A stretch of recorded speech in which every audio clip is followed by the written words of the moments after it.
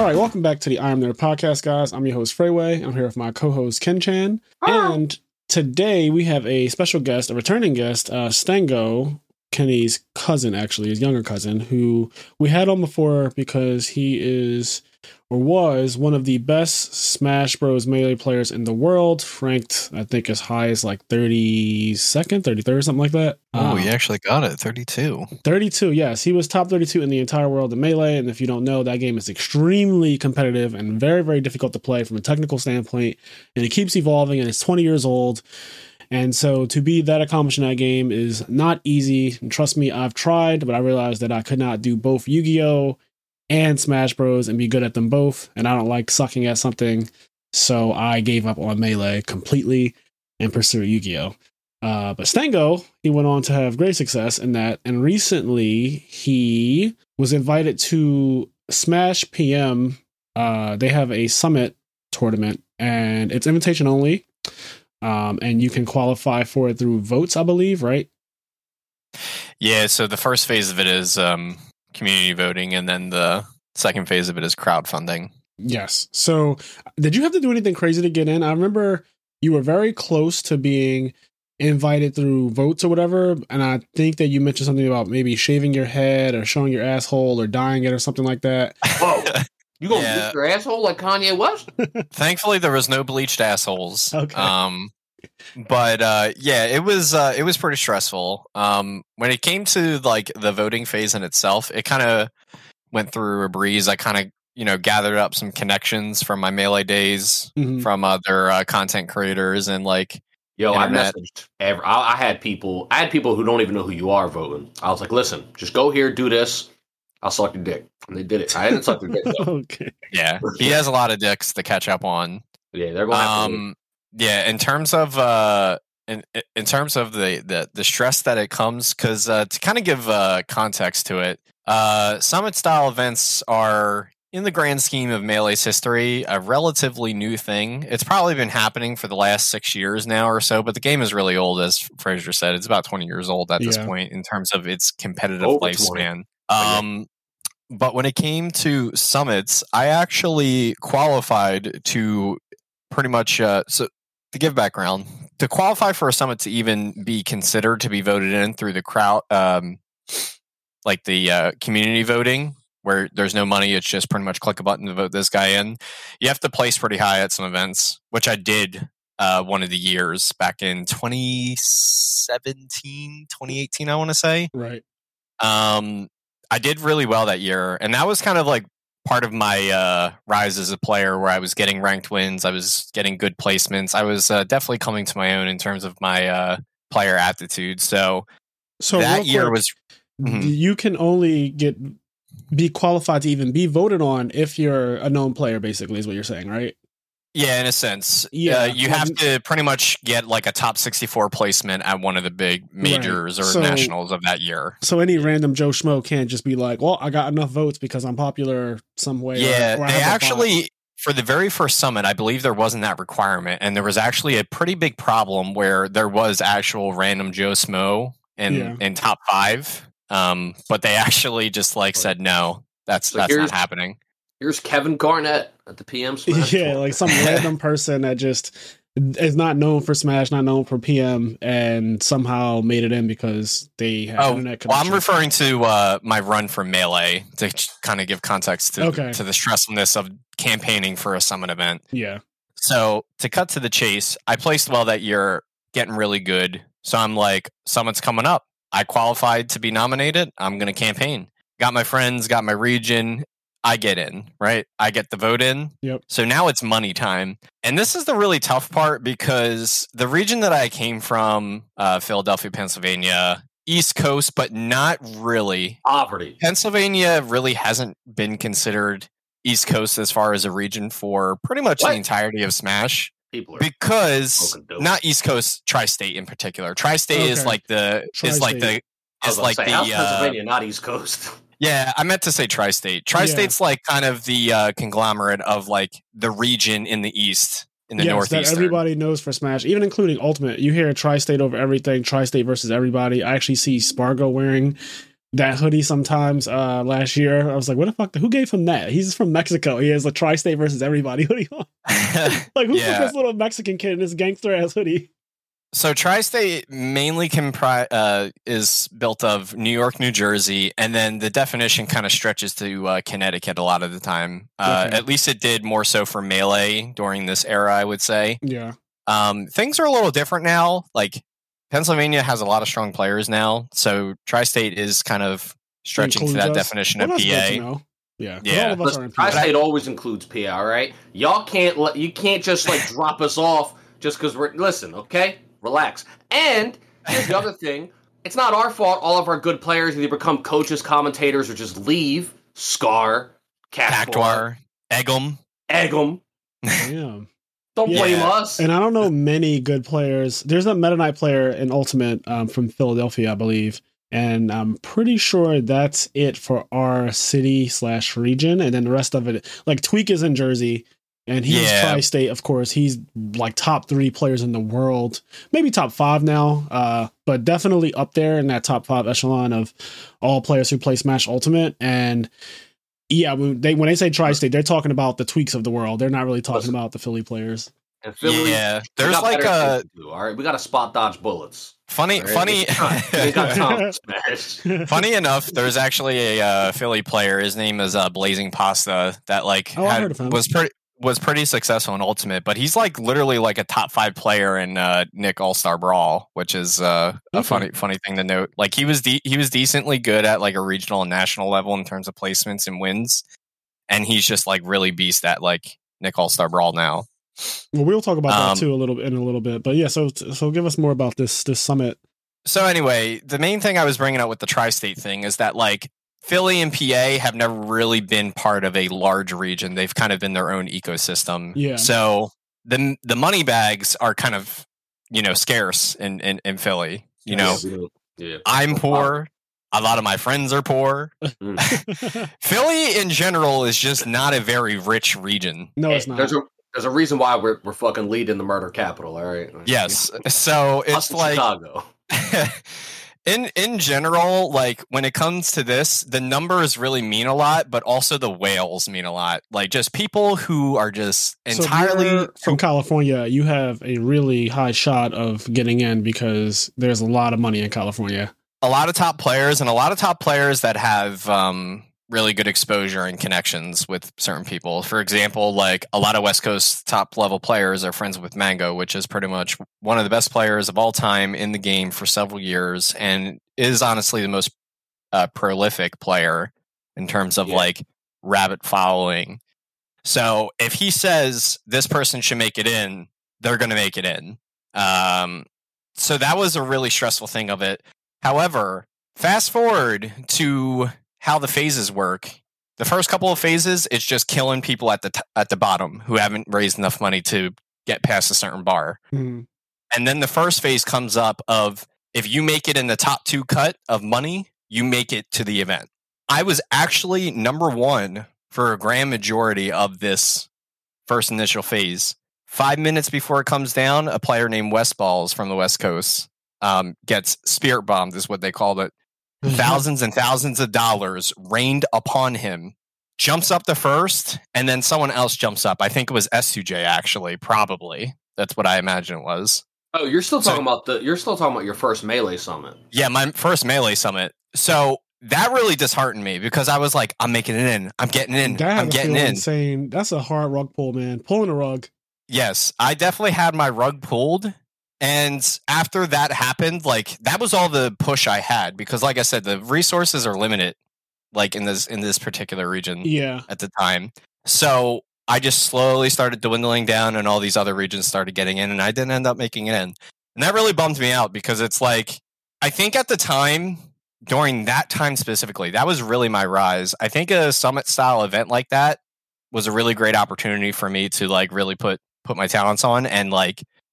Only play good players. Yeah, make a real big get name the for practice. Yourself. Yes, because Summit is a lot of exposure. I think that's primarily what it does. Outside of the huge payouts, like if you win big, but like the exposure is so insane. Anyone who makes it to Summit, you're on TV, or I should say, you're on Twitch, which is basically modern TV. You're on TV for 3 days straight. It might even be 4 days straight, but you're on TV for a long time, and they do skits. For people who don't know, I'm just kind of going over what Summit truly is. The prize for first place is $50K. Like in the last 2 or 3 years, I've been following it a lot because I love Smash Bros. I love watching Smash Ultimate Summit, and the prize has been for first place $50K.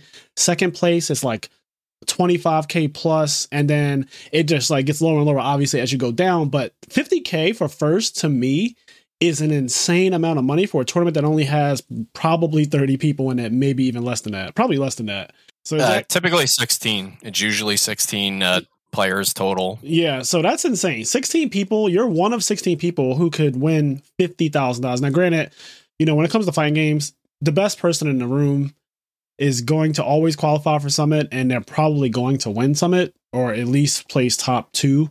And this is pretty much how it's been, again, for the last several years. But the good thing about Summit is that everyone does get paid, even if you get 16th. So if you won no rounds the entire tournament, like you got bodied by everybody, there has to be one guy.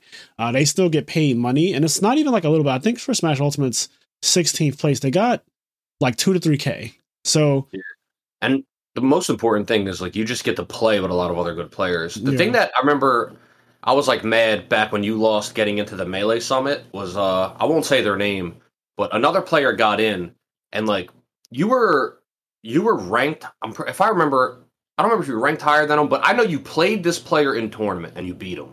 And from my experience watching this player and you, like I was just like I thought you were just strictly better than this person, but they ended up beating you in terms of getting in the Summit just because they had so much money behind them. Yeah, and that's the thing about it. It's more so a popularity contest when it gets to that voting stage. It's not so much about like who's better, which can be like that can suck. I guess, Sting, I want to ask you. So I noticed that every year with Smash Ultimate, like MKLeo always gets in, Tweak always gets in, and some people get invited. So that's what I was about to say. I'm assuming that the top 4 players in the world or whatever, they just guarantee in. I don't know exactly what number it is. Yeah. But So normally how it works is that there's a certain number allotted to the auto invites, which are pretty much the people who are legacy. Obviously, they're ranked in 1 through 6, 1 through 9, whatever it may be. And then you have your qualified placings, which is just like you got top 4 at this major, so you won a spot to Summit. I saw that when they were doing like Pound or Big House and stuff like that. They were like, "Oh, the players from this will get a spot at Summit." Mm-hmm. Usually it's like a loser side top 8 match, and everyone is like really hyped up about it because whoever wins this set, they get the Summit. So there's additional pressures and factors added to that set as well. It's like artificial hype to the set, because it's just like about getting this placement. But you can usually see it on the player's face, like it's really important. And the winner from the previous Summit gets to come back to the next year's Summit no matter what. So I know Tweak won Summit for Smash Ultimate. Like he won the Summit. I think there were 2 Summits in 2021 for Smash Ultimate. But Tweak won one of them, and then he was immediately invited to the very next one without having to do anything. Like if he never left his house again, he would still be able to go.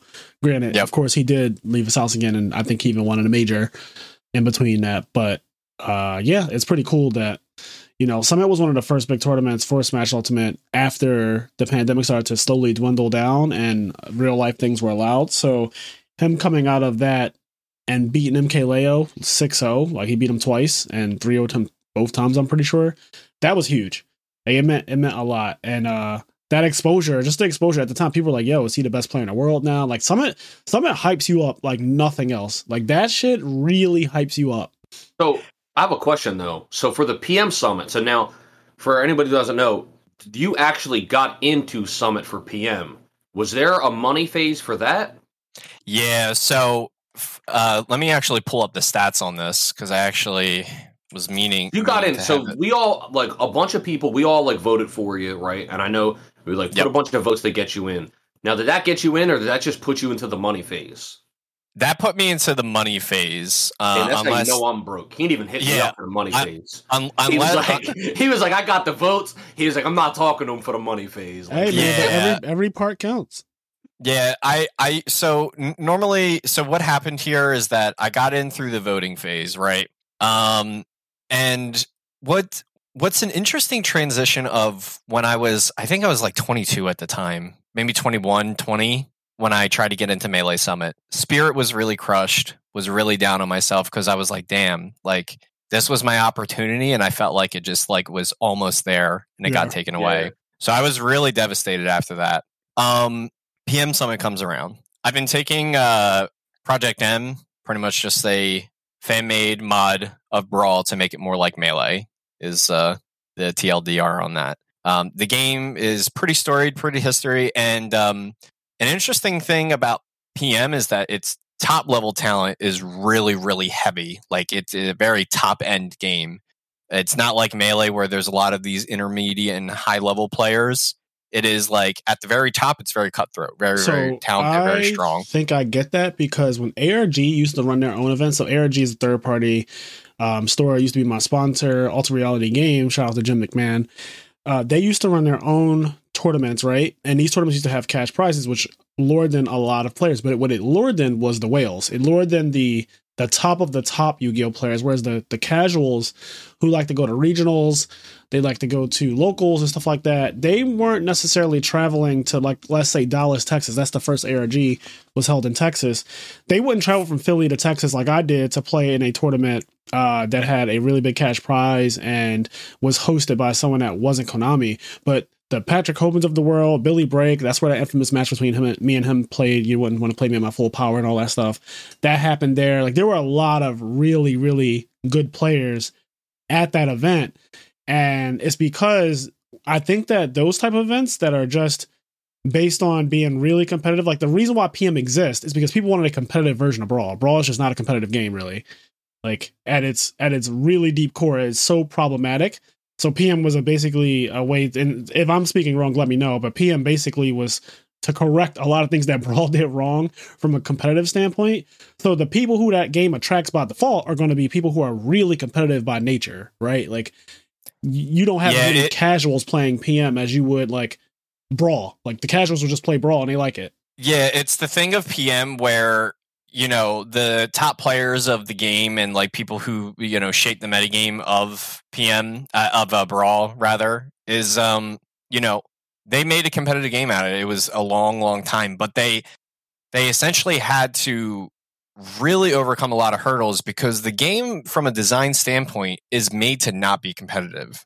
A lot of the things about the game's engine is to limit the ability of like how fast you can move, how many times you can hit somebody in a row in a combo, how you can edge guard them, like all the things in Melee that made the game really tight in its engine and really rewarding to play for people who were, you know, good at the game was just hence removed when it came to Brawl because that just wasn't the goal when the game was made in 2001. What's so funny about that is, well, Brawl was 2000.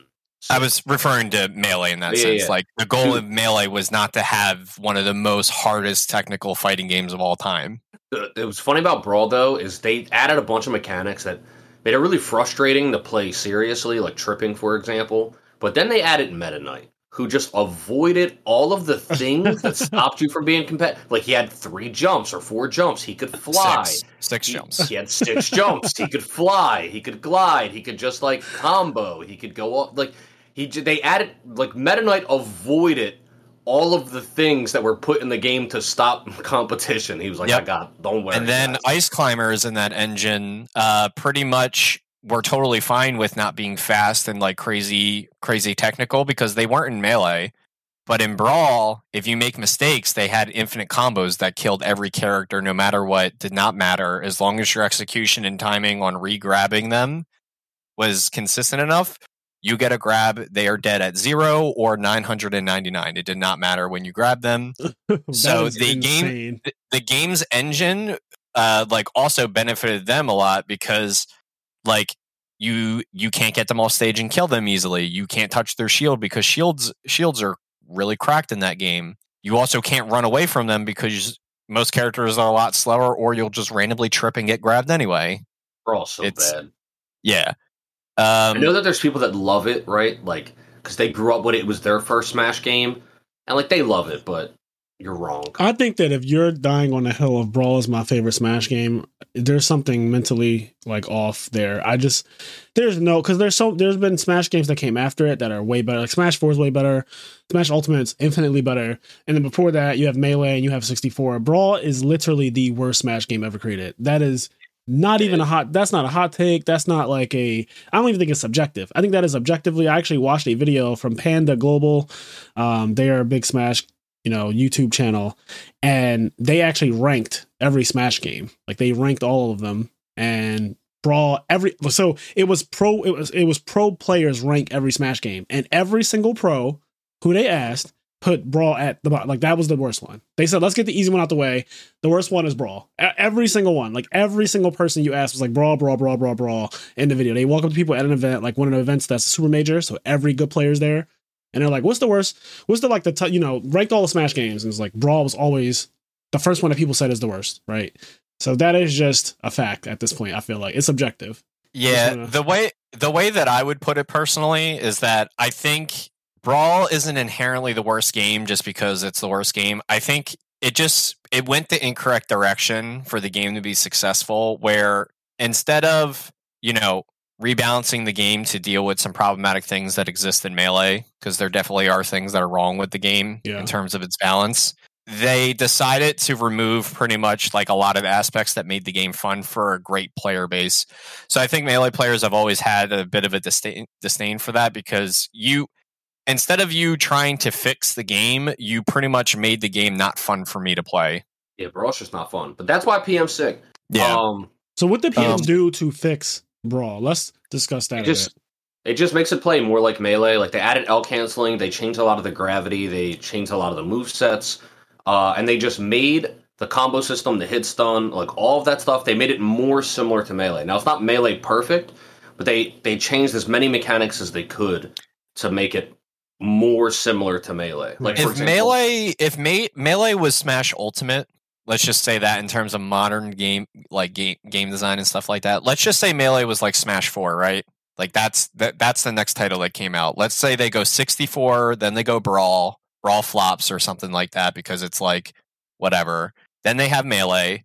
If they were to make Ultimate, because Ultimate is pretty much modeled right after, like pretty much after Smash 4 with some changes and redesigning, right? Yeah.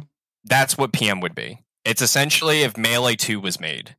It has a lot of the things that make what Melee are good, but also combines the best aspects of Brawl. There's a lot of cool techniques in Brawl that like are really fun to do in a Melee type engine. Yeah, there's like a technique called wave bouncing, which essentially you just do a special move input with a certain combination on your control stick, and it like moves your momentum in a non-traditional way of how that move would work. There's also RAR, which is called reverse aerial rush, where essentially if you're in your full run animation, you tap to the opposite way that you're running and you jump. You'll jump with all the forward momentum that you normally would, but you'll be facing backwards. Yes. And that doesn't exist in Melee. Like if you want to be facing backwards and jump off the stage with a lot of speed, really the only way to do it is moonwalking, which is another technique, but yeah, and it's also pretty tough to do. Yeah. Like PM, one of the very first things, like before PM was PM, one of the very first like mod changes that were made to Brawl was fixing Falco's shine. Like that was like such a big thing. Like they made it so Falco's shine stayed on him and bounced you up. That was like one of the very I think the first PM character is Falco. Like Falco is the first character they made to play like Melee. And then the rest of PM and like the offshoots like Brawl Plus and Brawl Minus sort of all started from there. Yeah, the very early builds of PM pretty much had that, where the Falco was changed and adjusted. Because in Brawl, he used to kick his shine away, and it used to just push you away from him. Versus Melee, it's on top of him and it sends you up, so you can do his famous pillar combos where he just does pretty much an up down loop into I love the way a strong. Another thing about early PM that was cool was like at the time, early PM didn't have all the characters in it, right?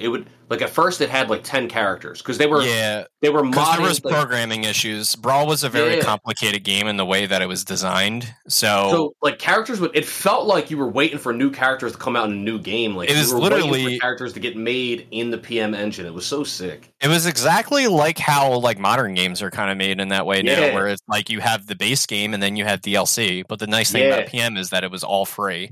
Yeah, it was cool. A really fun experience. And it's made by the community, right? Like it's all pretty much. It was mainly made by like a lot of people who are just like super ingeniously smart. You have a lot of people like Magus. God, there's too many names to even say. Strongbad was a really, really big name with it.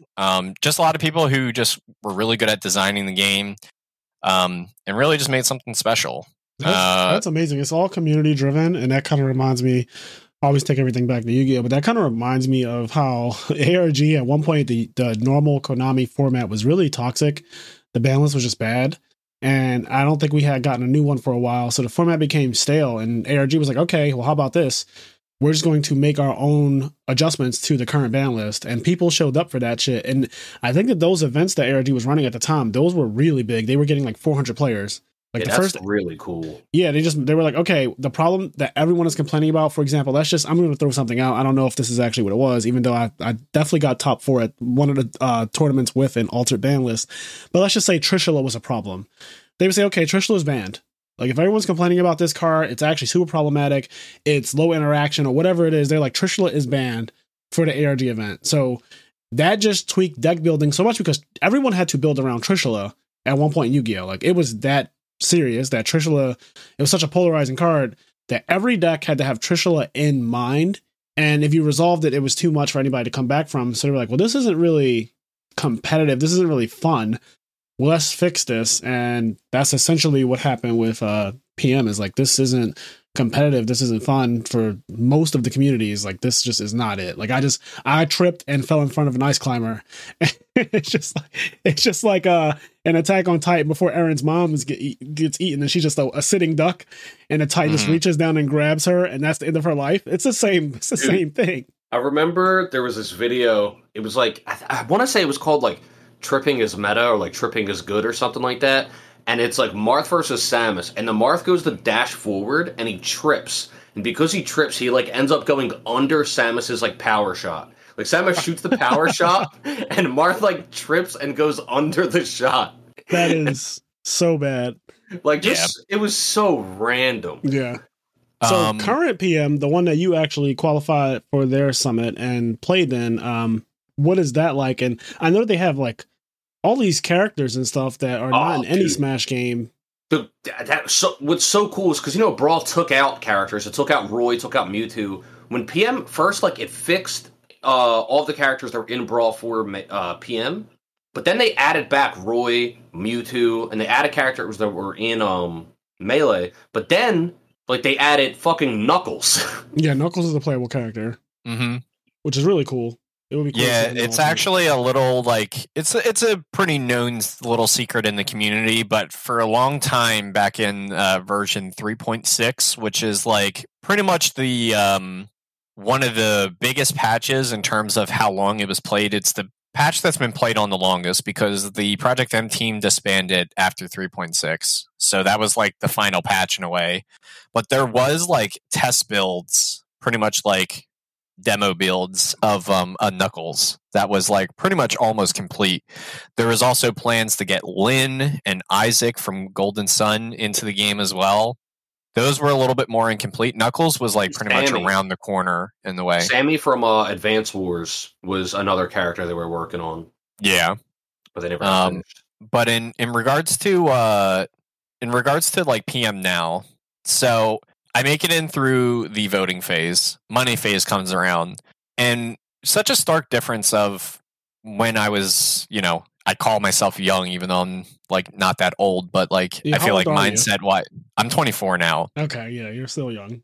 Yeah, I'm still young. But as far as like my mindset and like where I was in my life, like Melee was a really, really big part of my life during that time. The thing for me is that now in my life, I play a lot of PM. I'm like one of the best players in PM. I practice it a lot. But things are a little different in my life. I have a career. I have a girlfriend that I've been with for a very long time now. I live on my own. I'm like more adulting in terms of like what's my priorities now. So when it came to PM Summit, I also just had a lot more advantages for me where I actually kind of have like a little bit of a career thing. I actually make money. Right.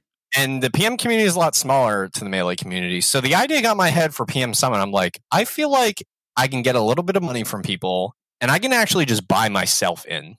Right. Because like I actually just make real money. So it's like, how big is this thing going to get, right? Kind of a surprising result when it comes to that. Let me see. So the biggest prize pool for PM up until PM Theater, spoiler alert, largest prize pool in PM's history.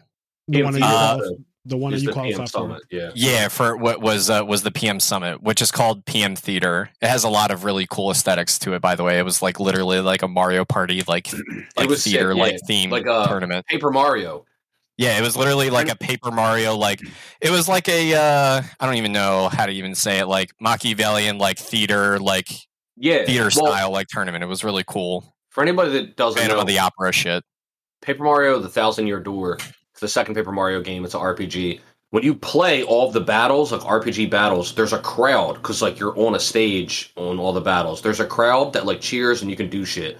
So they had like Paper Mario like crowd and like cut like Paper Mario style characters of like Mewtwo and other PM characters in the crowd. So while you were watching, Stango play somebody, there's like a little thing that has like a fake PM crowd of like, and they look like Paper Mario characters. That's like cool. Jumping That's around. really cool. Yeah, it was really, really neat. Really, really neat. Theme.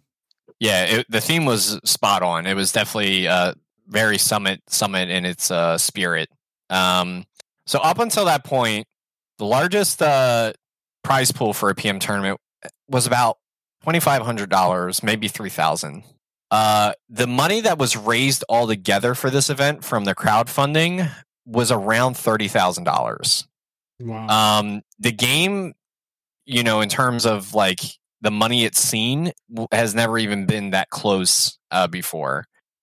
Leading up to this, the money I was raising myself, getting from other people and everything like that, getting support from my friends, I started getting that sinking feeling again. I'm like, oh God, like, this is like, is this going to happen to me again? Right. Like, am I not going to make it in?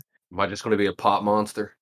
I just like, I held it down. I didn't think about it. I got some money in on myself. I got some big bombs from several friends. I make it in by about $100. Now, did you? That's close. That is close. Did you end up doing anything to make it in? Like anything with your hair or shaving or dyeing? No, I actually avoided all that. I pretty much was like campaigning, making content for people. A lot of people were tuning in, watching. But here's the thing. You can get people to watch your stream and be like, oh, haha, like give views and all this stuff. But like getting people to spend money on you, especially a significant amount, like random people, that's just never the strategy in these type of things. Like you said, popularity contests, you need to be able to find whales, like people who in all honesty are just entirely irresponsible with their money, like people who just cannot make correct like life decisions whatsoever. Oh yeah, people who are just like how are you still alive type of feel here. Yes, you need some degenerates. I love the you gotta find all your friends that play gacha games. Gotta find your friends that blow $5,000 every time a new waifu in my comes case, out. my friends who love to go to the casino, which is pretty much all of them. Every single fucking friend I have, I think, except Gus, likes to gamble. Like they either like to roll for money or roll for cards, or they like to go. Not Fraser's friend. Or they like to go to the fucking casino. Almost all of them. Gus is one of them, and there's a couple others that but I don't want to start naming like everybody. Yeah. Because I thought about Xavier. Like Xavier doesn't go to the casino anymore. He used to be, like to gamble. You from what I understand, I don't think I've ever seen you gamble. You're like me. I think you money is precious to us. We like our money so much that parting with our money is a big deal. I know people might think that I like to spend my money all crazy willy nilly. But in reality, they see your stories on like Facebook and stuff like that, and you're like, oh, you're bougie now, huh? Like you're getting all these fancy meals and stuff. Is a very calculated, well thought out purchase to make me happy in life, because life is very transitory. It's fast, it's quick, and I think that you should use your money to be happy. I think all work and no play is not the way to live. Sick when I see people like on slot machines and stuff. Like, what are you doing? Just I go do anything else. I can't do it. I know you have a chance to win, but I know that the odds are stacked against you. You don't have a chance. It is literally the purest definition of a scam. That is all we need to know. I believe I said this on the podcast before, but if not, if you want to make any money going to the casino, just like bet on red or black. Just go to the roulette table, take your 50-50, and just be like, yeah, it's a little less than 50-50, but it's the closest you'll probably get outside of blackjack. And you have to know how to play blackjack literally perfectly to make the odds even close to 50-50 in blackjack, which 99% of people who play blackjack do not play book perfect. Like, I need you to play like a actual robot. So that being said, it's the whole idea of like having money and parting with money. I get it. I don't really like to gamble, but those are the people who do like to spend money on Twitch streams and stuff like that. So people will watch you and be entertained by you, but they'll never open their wallets. Yes, that's that's just like a main thing that I've kind of known with like just seeing summits like go by in Melee, and like this is PM's first summit, so this is like our emulation of the event that's really like carried Melee's like higher echelon competitive play. Yeah, because I think that the Smash Summit for Melee and Ultimate gets upwards of 150K in prizes. Like I said, first place takes home 50K. Right. In general, a lot of summits are very, very successful in how much money they actually pull in. This year's summit for Melee is actually a little bit on the lower end, and I think that mainly just has to do with the idea that having like 4 summits a year, 2 in the fall, 1 in the fall, 1 in the summer for both games, Ultimate and Melee. It's just a lot, and also like so many. There's the events are opening up again, so like people are just kind of like, I want to spend my money to go to things right now. Before, when everybody was in the house, it made sense that they're like, fuck it, I want this entertainment. This is my favorite player. I really want him to get in. I know Fatality, a Smash Ultimate player, he's the best Falcon in the world, the best Captain Falcon. He shaved his head to get into Summit this last Smash Summit. I do think they need to. I do want them to dial it back. I think 2 summits for Ultimate and Melee a year is so much. Like, just have like a summer and a winter summit. Have like 1 for Melee, 1 for Ultimate. I just think 2 for both. It's so much, man. It is a lot, in my opinion, too. And I used to think that they were once a year. I guess they used to be. But like anything else that's successful. I would say like in the last 3 years, they probably changed it to the schedule where it's 2 for each. Yeah, I agree with Kenny, though. I do think that it was more special, I think, when it was not as often. Now, granted, I will watch as many of them as they do. If they do a summit every fucking weekend, if they did 5 a year, I would watch it. I will watch every single one because I actually enjoy it so much because you're literally watching the best of the best play and only the best of the best play. So, like, it's really, really nice for high level people who enjoy high level competition like that, which I do. And the thing about Smash is that the high level players have they have big personalities. Like Hungrybox, Mango, like all of those guys, they're very, very big personalities. Even Zane, right? Like they're all like these Leffen. They're very polarizing characters. Like they kind of play characters. Like, they have their real lives and then there are their Smash lives. And they're such big personalities. Like on Twitter, I always think about like how Leffen speaks on Twitter. There's even a Twitter bot that was written to be Leffen, and it just writes things that it takes tweets and it writes them in ways that Leffen would talk, and it's so fucking funny to me. I follow it. It's such a funny. I don't know who made this bot, but it's so hilarious the way it speaks because it speaks just like he does, and that type of thing, like just the fact that he's that big of a character, the way he talks, the way he complains about things, the way he bitches and moans about things, is all part of who he is. And granted, he's one of the best players to ever play Melee, so like watching him play in a summit is really cool to me. And same thing with Smash Ultimate. Like I like all of the big names and Smash Ultimate. So these things they're really high exposure, a lot of money too. So they're not playing for nothing. You could feel the intensity in the matches. You feel it. But yeah, it's nice. I even like the fact that every summit is different, because if it was just 16 of the best players every time, you probably just see the same 16 people every. It's always nice to have like the the money vote-ins. Yes.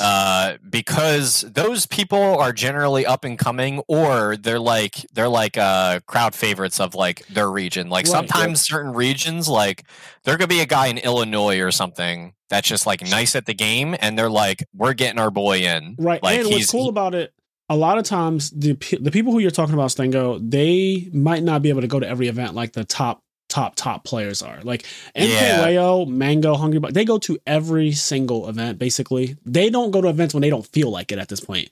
Like if Mango's not at a Smash Melee event, it's because Mango didn't want to go to the Smash Melee event.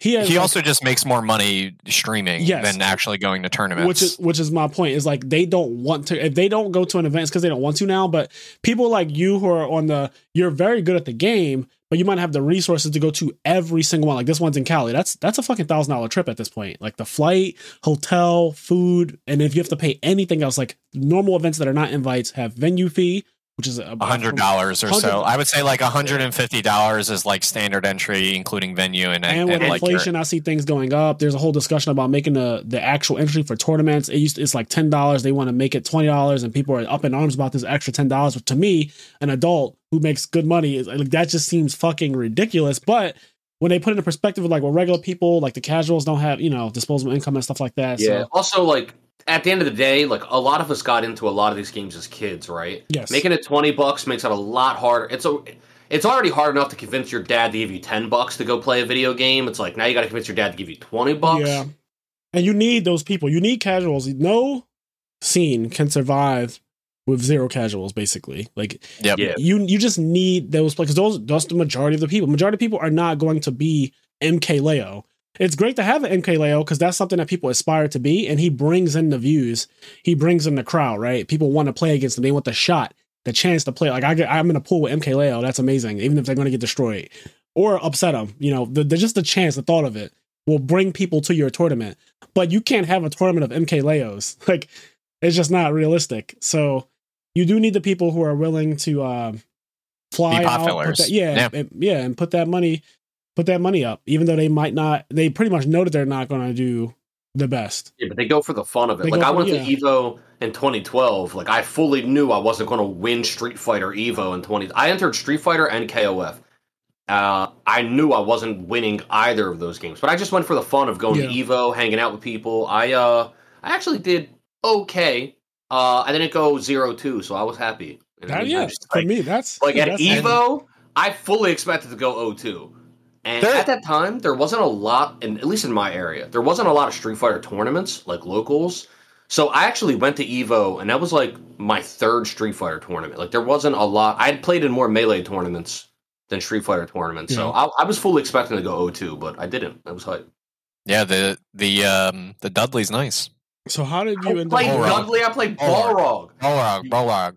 He was just like, they're both black boxers. Yes, they're both black boxers. I cannot tell the difference. I don't see color. That's my story. I don't see color. Oh, wait, hold on. Real quick, this is so relevant. At the PM Theater, the PM Summit that Stango was at, I watched, so you might not even know this, Stango, right? Because you were there. You weren't watching the stream. Okay. So I'm watching the stream. I watched like a good bit of it, right? We had like a little hangout at one point. I'm watching it, and so I'm watching. People are playing. I'm like, this guy's good. I remember at one point I was talking to like our friend Nick, and I was talking to Cheyenne, and like whenever Stango wasn't on the screen, Nick was like, what is this shit? How'd I get on this channel? And he like got to change the channel. But anyway, so there's a part where a guy from Philly, his name's .com, Nadim, really, really cool guy, good PM player. He was commentating the event at PM Theater. He's a black dude, little heavy set. So he's at one point on the couch. It's him and two white guys. Oh my God. I know exactly what you're talking about. They're talking about they're talking about something. I don't know what they're saying. They're talking about something, but something about race gets brought up. And the one white guy goes, I don't see color. And Nadim looks at him and goes, well, you should get that checked out. I know exactly what you're talking about. So hard. Because like the white guy got kind of awkward. And he was like, well, I don't see color. And then Nadim just looks at him and goes, well, you should get that checked out. Right. And then just like moves on. Yeah, he was really smooth with it too. I know exactly what you're talking about. That was a really, really good moment. He was also making basketball references with two white guys on the couch as well. And they were just like, I know not what you speak of. Yeah, he was talking about me and my friend that were playing in doubles. But we can get to that. Yeah, so let's talk about how you performed at the summit, right? So you played in the tournament. Yeah, so the doubles tournament was first up in terms of what actually completed, and me and my boy DVD Brian, during the shutdown of COVID, the region that I kind of adopted me, because like I just Discorded with them a lot, played a lot of net play and stuff like that. Pretty much I'm like NYNJ in terms of a region. Like there's really no Pennsylvania or Philly players, or at least like I don't really have a strong connection with them. There's definitely no Delaware players where I live now. So it's like I'm not a Delaware player. Man, in terms of Ultimate Scout. He's retired. Scout's gone. He's gone. He's canceled as well. Oh, damn. Is he? Yes. Holy shit! I didn't know that. Yeah, he's canceled. He's out of here. But all right. yeah. So I'm like NYNJ in terms of my region. During like that entire summer, fall, winter of just like COVID ruining the world, played a lot of singles, played a lot of doubles, and between all the people that we played, like Malachi is also one of my really good friends. He's one of the best players. I really respect him a lot. He's pretty much like my like he would say that he's Vegeta or he was Goku, and I would say I'm Vegeta or Goku. We would just always say the opposite. We're pretty much like that kind of relationship. Like rivals. Yeah, we pretty much just power each other up. Like we keep each other like oh, you're doing this bad. Like you're not bad. Stop being bad. Like we pretty much keep each other at like top performance, so we can just like take over the game. Like that's kind of like our relationship. But between him, who's insanely good, another one of my boys, Boyko, like when we play all these doubles games, me and DVD, we always had the best synergy. Like we just clicked really, really well. So he's going to theater because he landed a spot from actually placing really well after not going to a tournament for 3 years. This guy's cracked at the game, by the way. Played a new character. He traditionally always played Toon Link for several years. Picked up Sheik over quarantine. Got third at like the biggest major, like when the doors opened up after COVID. Dude, like kind of died down a little bit. We're killing it in doubles. I remember we already knew when going into the event, like no shit, like not even like talking shit or just like pretending like we weren't going to lose. There was not a single percentage chance of anyone beating us. So I was hosting. Me and Frazier were helping host the RBET. That's what we were doing. I was like, we were doing something. We were watching that at the same time. Yeah. So we're hosting the RBET tournament, and I had the PM Theater on my other monitor, but I wasn't able to all the way pay attention. So there was at one point where my girlfriend was PMing me because she was watching you play, and she was PMing me like a bunch of stuff you were doing, like when you were winning or losing or whatever. And then so like I was getting a bunch of updates from her as you were going through the tournament. And then when the Edison tournament was done, I got to like really tune in. And when I watched in the doubles tournament, you and the guy DVD were absolutely murdering. There's a part where scraping in our group chat off the floor. Like, dude, we have a group chat. It's me, you, Frazier, Gary, and a bunch of other friends, Cairo, etc. And I start popping off in the group chat like, guys, you have to like. I think I sent the link. I was like, there's a part where you guys were down. I want to say like 5 stocks or something. It was like. You had 2 stocks, or you had 1 stock, and your DVD had 2 stocks, and they still had like 3 stocks and 4 stocks. And there's a part where your Fox is just moving, and you delete like 4 stocks between the two of them in less than a minute. And I was like, this fucking kid is moving so aggressively. It was so cool. And like the way you guys were playing, you brought that back and won that game, and then you guys went on to just murder the doubles event, and you guys got first place. Who'd you play in grand finals? We played Blue and the Doctor. Uh-oh. So, dude, the commentators were saying like the Blue and Doctor. I think they were saying like this is the #1 ranked doubles team. Like in terms of doubles, they were the best doubles team. They win the doubles tournaments, whatever. They're the #1 ranked doubles team. And not a chance. They didn't have a chance. Dude, they got obliterated. Like it didn't even look close. Like, no, it wasn't. It wasn't. So Blue Doctor, they won Blacklisted doubles, which was like a little prestigious. There was a lot of people there. PM, as far as ranking, is a little weird. There's sample size issues because we don't have as many events because we can't run concurrently or like alongside of like the big Melee events because it's obviously not supported by Nintendo. You know how they are about mods. So like we kind of have these like basement tournaments, like these underground tournaments. We're pretty much like Melee was before like the boom of the documentary in a way. We have that like rumbling of like people like being active and attending, but it doesn't have the outreach that like Melee currently has now. So they were considered the best doubles team just because they won Blacklisted pretty dominantly. I teamed with Boyko, and like Boyko's a great player. I just always think that like we don't really mesh that well in terms of like the way he wants to do things are like the same way I want to do things, and usually the way you complement like your teammate the best is like you facilitate or like make the ease of like their game plan choices to like even be twice as effective. If I want to be aggressive or defensive, the best teammate for me would be the person who amplifies that game plan I want to go for. So if I want to be aggressive, like my teammate controls the stage, he allows me to be aggressive. He pretty much gives me free reign and like supports me through that. Boyko and I, we've just always we've always not really like kind of clashed in that way where like we really want to do the same things in terms of the way we want to play. But DVD, godlike support. If he doesn't want to get touched or hit, his will be done. He runs, he's defensive, he punishes people for being overly aggressive, and he just supports my aggression so well because I just think that's the correct way that you play Fox in doubles. He's just so overwhelming, especially since he can just spam buttons on shield because you can't really punish Fox like you can in singles. Like if you've seen Zane on FD with Fox, like those kind of combos just don't happen. You don't have enough time in doubles. There's a whole other character that will stop you from doing this. You think Fox is the best doubles character in PM? Yeah, I think he's the best doubles character, and I think the best team in the game is Fox and Wario. Yeah. Is that whoever got plays? He plays Wario? No, he plays Sheik. Okay. Which is also just like the moral of the story is like with how broken Fox is in doubles, any team with Fox its power level is significantly amped up. Right. So you just play, somebody needs to be playing Fox.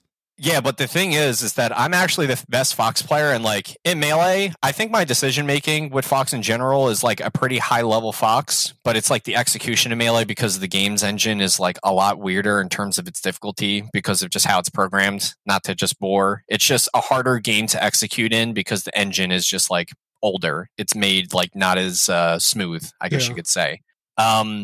But in PM, I'm like the best Fox by a very, very large margin. Like my results wise and just like in general with my like skill and just like player power with Fox, it's like a strategy that's like only to me. Like no one else is allowed to have this strategy because no one can like match with like my Fox's like power. That's good. So, yeah. So it's almost like the Hungrybox effect where it's like Hungrybox has like the power of Jigglypuff more so than like any other Puff could have. So he has this advantage over other people. Yeah. It's kind of something similar to that. So you guys won the doubles tournament and then you played in the main event. And would you finish top 4 in that one? Yeah, I got 4th. Projected much higher than my seed. I think I was seeded to get like 7th or 8th or something like that. So pretty good wins in terms of like what I consider good wins because I know where I stand in terms of my player skill. I didn't get any wins I was really proud of, but on paper my wins were nice. I beat DVD, but I always beat him in friendlies. Like when we play, like he gets beat up pretty bad because so that's your partner, right? From the yes, we played in singles. He was actually took me to game 5. In terms of the loser side of the bracket. So it was, if I win or lose, I'm out or I continue on. Right. One thing I wanted to touch on, which is like just kind of speaking to like where I am in life in terms of competing in Smash. When I first really started getting good at Melee on a regional level where I became the quote unquote king of Philly, where like I beat everybody in sets, no one could take me. I won at every tournament in like the Philadelphia region. If there wasn't like a really strong like out of state player who like showed up. If it was all in state, it was just assured that I would win. During that time, I didn't have a job. So it was like Melee was like my income, like paying bills, supporting my girlfriend, just doing general things. Like I had to get first to like make good money. And eventually when things got harder, that put a lot of stress on me. And it caused a lot of like kind of inner turmoil with like my competitive spirit, because it was more so less about like the journey of being like good and having fun with that. It was like I'm treating the thing that I enjoy the most as a job, and it really messed with me in that case. So much so that I had to kind of like take a break to kind of recenter myself. The thing that's so great about PM for me now, I have a career, I have money, I'm good where I am in life. I spent money to get to this event. I overall probably only went like, I made like $1,800 over that weekend. Mm-hmm. I probably like made positive like 500 in terms of like what I invested to get there. Yeah, like net is $300. Yep. And the difference between losing the set against DVD right then and there and winning was about like $500 in terms of earnings and winnings. And I just thought about it when I was waiting for my set. I was just like, damn, this would really stress me out knowing this like way before. But like, I don't care. Yeah, I don't care if I win or lose for the money at all. And but that felt so. Obviously, you want to win because, like, you know, that's what you're there for. But if you lost, you're not going to be in a spiral of depression because, like, you fucking went in the hole and you're It was just really liberating, and it made me really, really happy. And I think that also helped, like, just my general competitive nerves. I'm like, wow, like, I agree. This like $500 difference means nothing to me. Like, I could lose right now and make zero money, which can't happen, but I could literally make zero money and it wouldn't matter to me at all. That's really important because it helps with your mental so much. Mental is so big for competitive anything. Yes. It's so big. Like, yeah, you can have the technical play, you can have the right character, you can have the meta call, you can do all of those things. But at the end of the day, if your mental is just not there when it comes time to play, none of that matters. Like, you need to be mentally strong. Your fortitude just has to be top notch, because I think that IBDW spoke to this when he won Summit, the last Melee Summit that he won, or there might have been one after that by now, but IBDW. There was. Zane won the last one. Right, so I can't even keep up. That's absurd. Like, there's too many. They got to relax. That IBDW one, I feel like it just happened. Oh, wait, no. I'm being slow. You're right. Okay, that was the last one. I was thinking about Genesis. Okay, because Kenny and I literally just watched IBDW, and I was like, damn, that guy's really good. Yeah, like it's been 2 months maybe 2 months. Just happened. Yes, that is still just happened to me. 60 days, within 60 days seems like pretty decent. But yeah, he won the last Smash Summit, but he spoke to like why he won it, and he said that it was all mental for him. Before, he used to be a rager. He was one of those people that when he lost even one game or whatever, it just eats at him so much that he would end up losing a whole set off momentum because his mental's fucked up. The same thing is true for Tweak in Smash Ultimate. He has a mental block sometimes, where he'll be up 2-0 against somebody, he'll lose one game. And normally, or I shouldn't say normally, but what a person should do is like recenter themselves. Like, okay, I was up 2-0, I almost closed it out. I end up losing a clutch game 3, right? That could have closed it out 3-0. He came back and won. He's up, now he has one game. And instead of being like, oh God, he's about to backdoor 3-0 me, which is I think what happens to people, you just recenter yourself and say, okay, I'm just going to do my best again, and I'm going to clear this. I'm going to close it. I'm going to close this out. I'm going to win 3-1. It's not a big deal. And even if you lose that one and it's 2-2, you're still like, you have the counter pick. Like, it's still in your favor. Like, don't buckle. I think one of the best things that I want people to start doing, especially in fighting games, and I've seen it work so many times, is if you are on the cusp of a backdoor 3-0, right? I think that if it gets to game 5, stand up, grab a drink of water, like walk around a little bit and like clear your mind as best as you can and sit back down and play. Because I think that when you just go back to back to back into the games, the crumbling just keeps happening. It just perpetuates. You literally see it by the time game 5 comes around. It's like, holy shit. You can see it on their face. Especially it's like in the middle of the back door, you lose the first stock again. You can always see the face of the person who was up 2-0.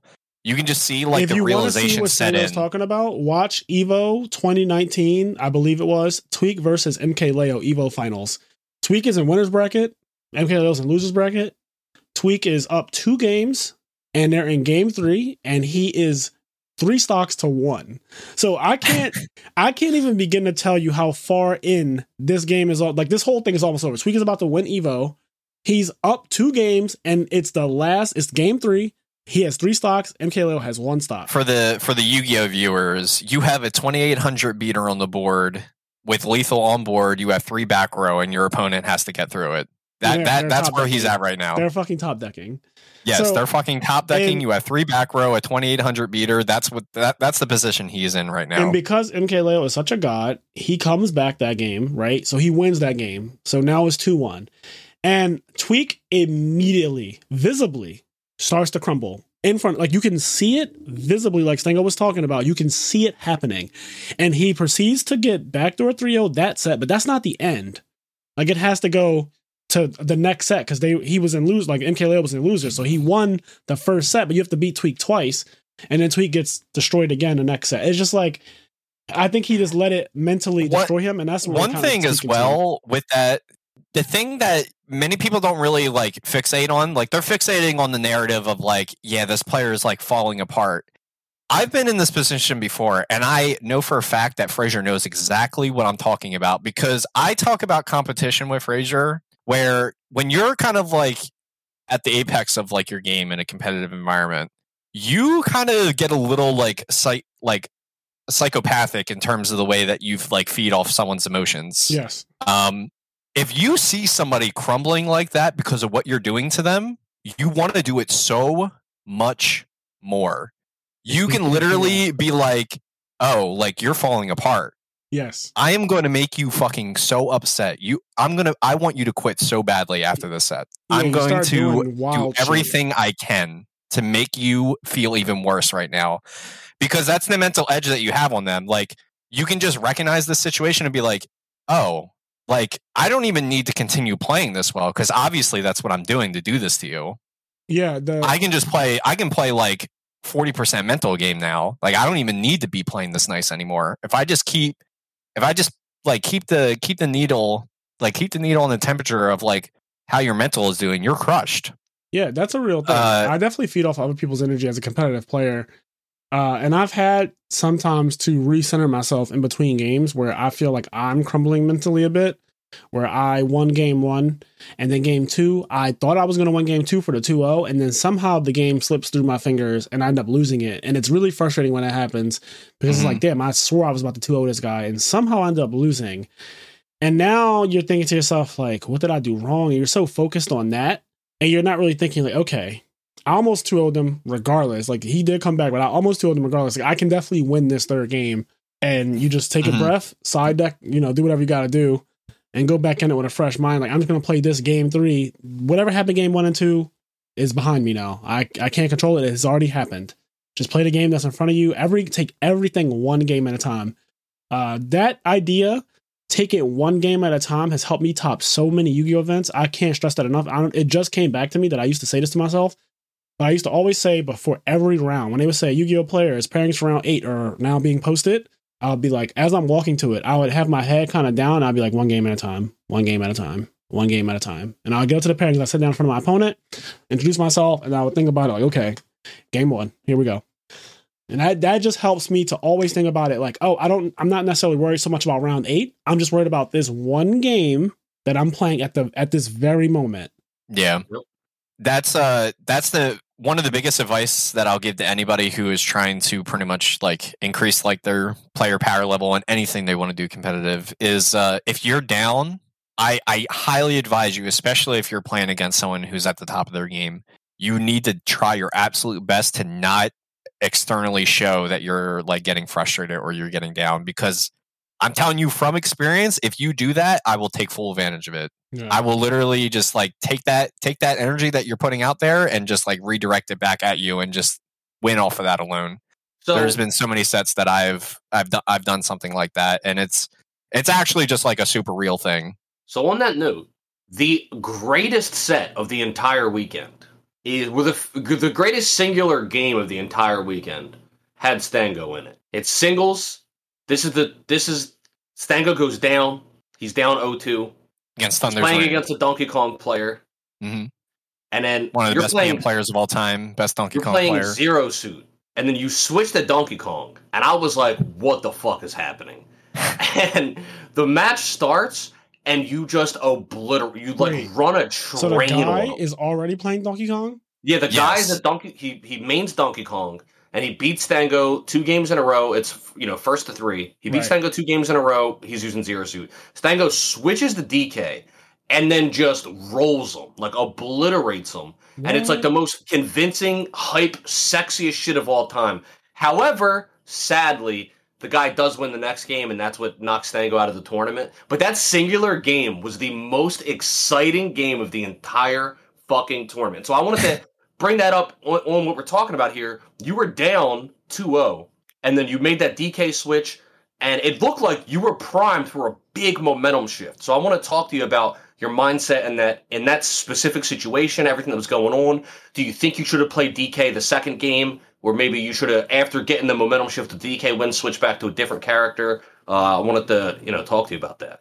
So a big thing of my journey right now in PM is that, like, I actually have a lot of characters that I can play in bracket. I can play Zero Suit, I can play Fox, and a character that I actually did recently pick up in the last few months is Donkey Kong. Really, really strong character, insane punish game, really good matchup spread. And he's also a thing about, like, Smash in general, because of how technically taxing it is. Stop me if I'm wrong, but unlike Yu-Gi-Oh!, I feel like if you are just not currently in the correct mind space to just be playing on your higher technical level, it's not like Smash, where you can just, like, switch a character to a character you're proficient with, but a character that's easier, so you get rewarded more for just, like, the ease of use. You're in there with one deck. If you're not playing technically well and you're playing something that's skill intensive, like the mountain that's falling, it's going to keep falling. Yeah, but that's true. Actually, what you're saying. The other thing is, like, even in Yu-Gi-Oh, like, let's say you go and you haven't put in your deck list yet, right? It's still not even beneficial to be like, all right, well, I'm going to play this deck. It's easier to pilot. It's just like that deck probably just isn't as good anyway, and so it being easier to pilot probably wouldn't really help you that much. It actually does suck in Yu-Gi-Oh! I'm glad you brought this point up. This is not something that I talk about often, but in Yu-Gi-Oh!, you're locked into one deck for every tournament. I've never been to a Yu-Gi-Oh! Tournament where you're allowed to use more than one deck, which honestly, modern Yu-Gi-Oh! Should start to incorporate that in some way. I'm just thinking about it now. This actually sounds interesting to me.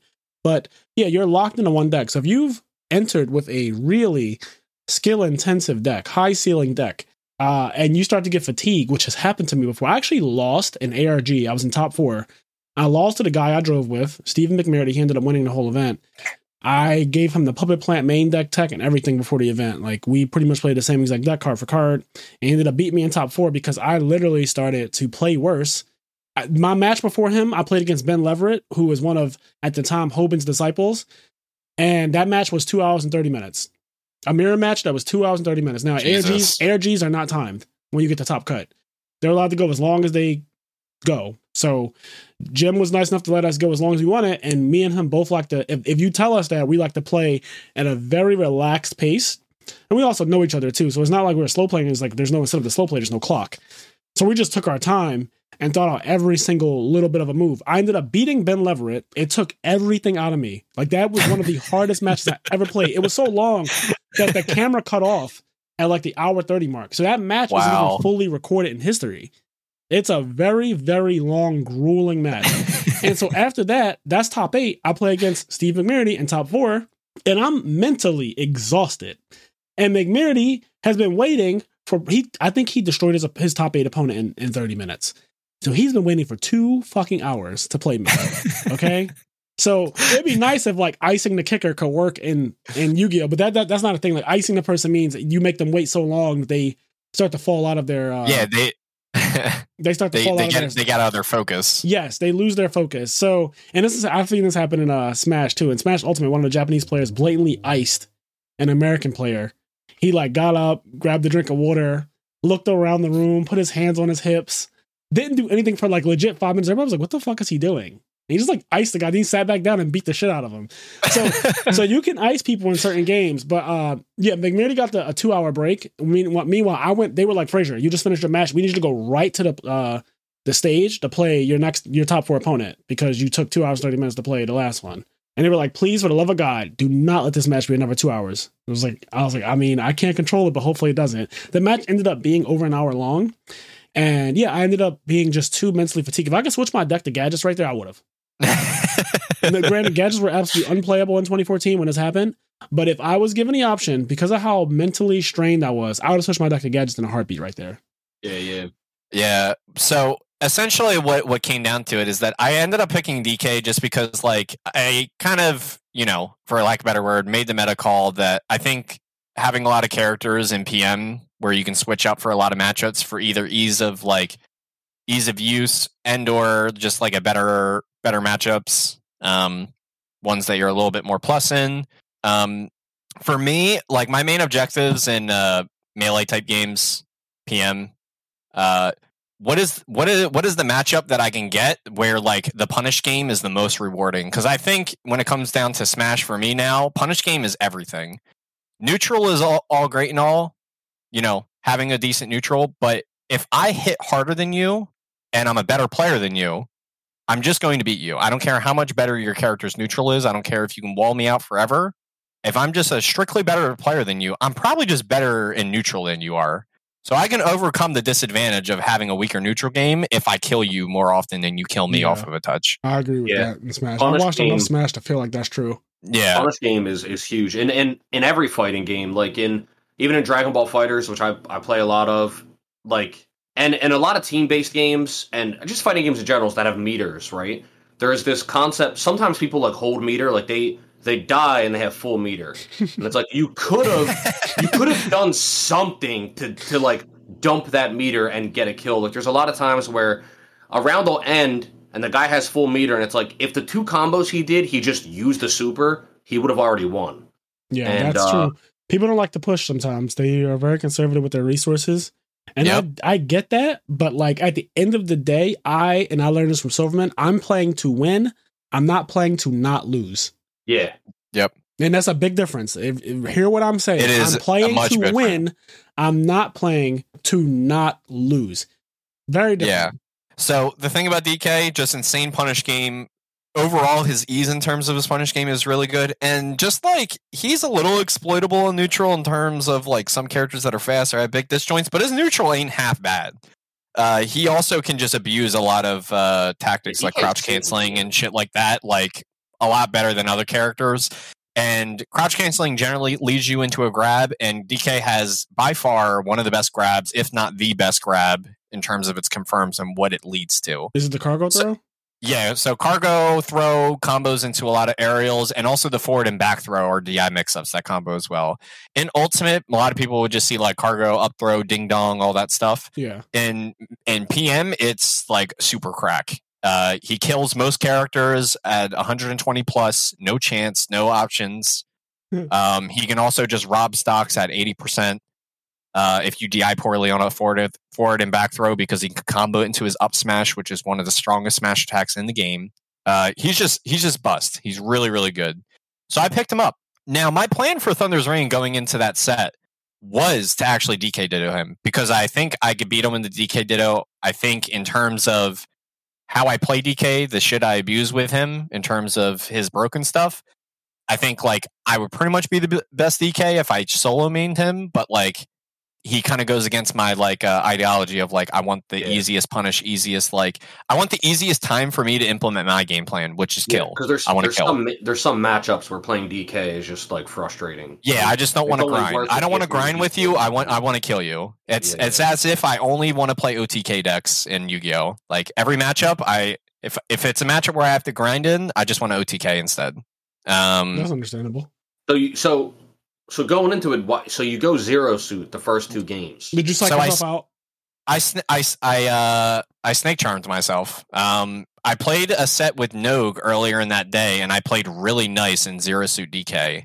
Like I 100% was going DK Ditto against Thunder's Reign, but after that Nogue set, Nogue's not as good as Thunder's, but I definitely snake charmed myself. I'm like, maybe I can do it this way.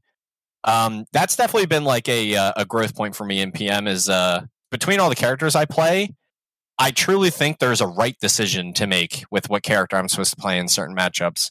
And I'm figuring out more and more, DK is a newer part of the element, So I'm not surprised that I made a mistake, but not going DK Dittos was definitely a mistake. So is Fox?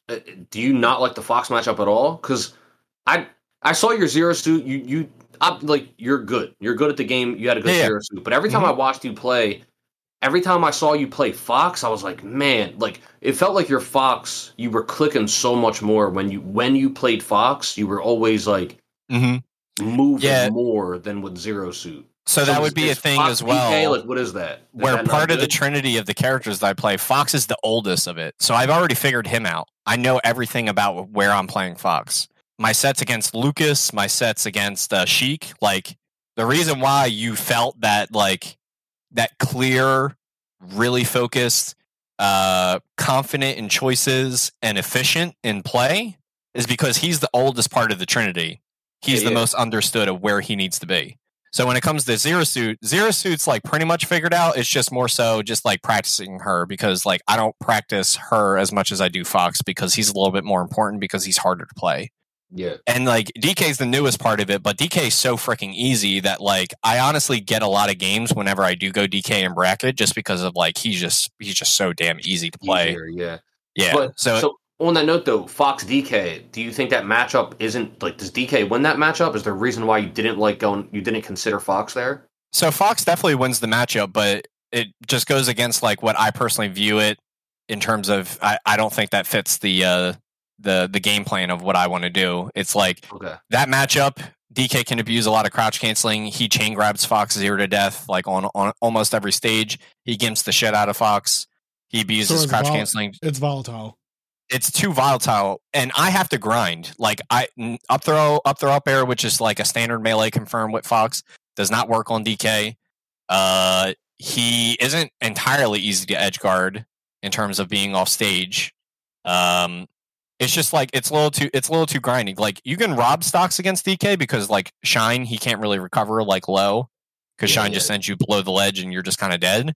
But that's not happening every time. Like I'm looking at it on like what's the average value that I would get out of this matchup, and it's like I would be grinding more often than I'm robbing.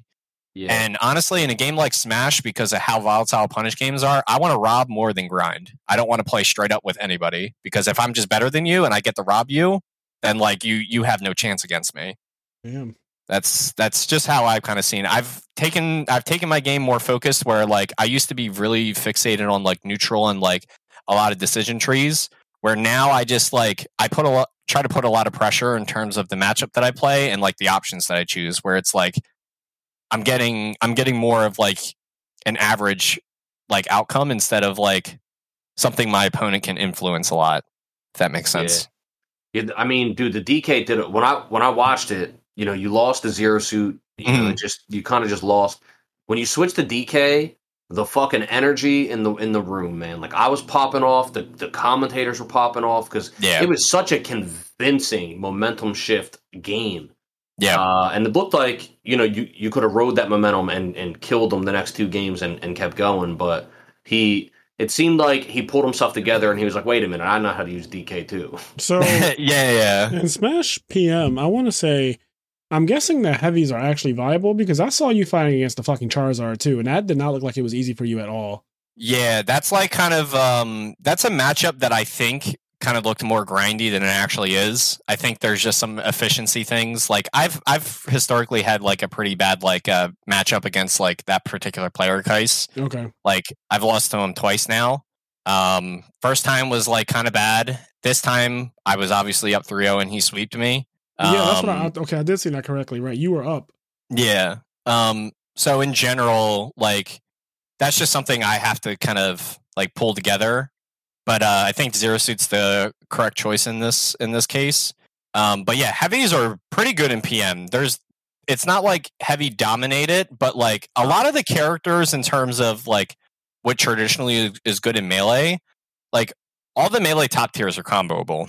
Like I'm talking about top tiers. I'm not talking about like everyone in the top 8 because like Yoshi's not really comboable. Peach is like not really comboable for a lot of characters. But the top tier, Sheik, Falcon, Fox, Falco, Marth, like those are comboable characters. A lot of the time in PM though, there's characters that you can't really combo all that well. Wario is a pretty big example. Awkward guys. Donkey Kong is a little difficult to combo. Even though he's a big body, it's like surprisingly hard to get him in a position where he's vulnerable to get hit a lot of times. That's interesting. And some of the big bodies in PM, yeah, heavies are definitely on the stronger side. They're definitely the strongest iteration of their archetype. Yeah, like out of all of them, probably PM and then Smash Ultimate. Because PM was community balanced, and they were trying to make a game like the most fun and most balanced like Smash game. Mm-hmm. A lot of the heavies have some love in them, so that they're not like DK's really nice. He's been nice for a while. Bowser's actually pretty nice. I don't know where he's on the tier list, but Bowser does some pretty cool stuff. He's got some unique things. The way his man grab works is really cool. And he's not like high tier or anything like that. But the thing about PM that I actually like the most, like even though there are some characters that are like pretty obnoxious in the way that they just play, they're just kind of degenerate in nature, like Ganondorf and Bowser and like some other characters. The thing I love about PM is that I really personally think that the game currently isn't there right now. It could be where this isn't true. But I think there's like not even like a D tier level character in this game. I think every character can realistically, with a good player, can make a top 8 right now. Yeah, I think you can see a Dedede. I think you can see a Ganondorf. I think you can see like a Squirtle. And these aren't like characters that are like considered like even good. Like Dedede is generally regarded as one of the worst characters, but like the power level of the cast is just like really well done. It's just some of the top tiers are just like a little too much is the main thing. Yeah, and I think what I'm noticing when I watched you play PM at the theater, the summit, like Charizard, the heavy that I saw you fighting against, this is true in all of the games, but they're just really hard to fucking kill. Yes. Like, he would just live way longer than you, and that was valuable in that matchup against Zero Suit. He would just live longer.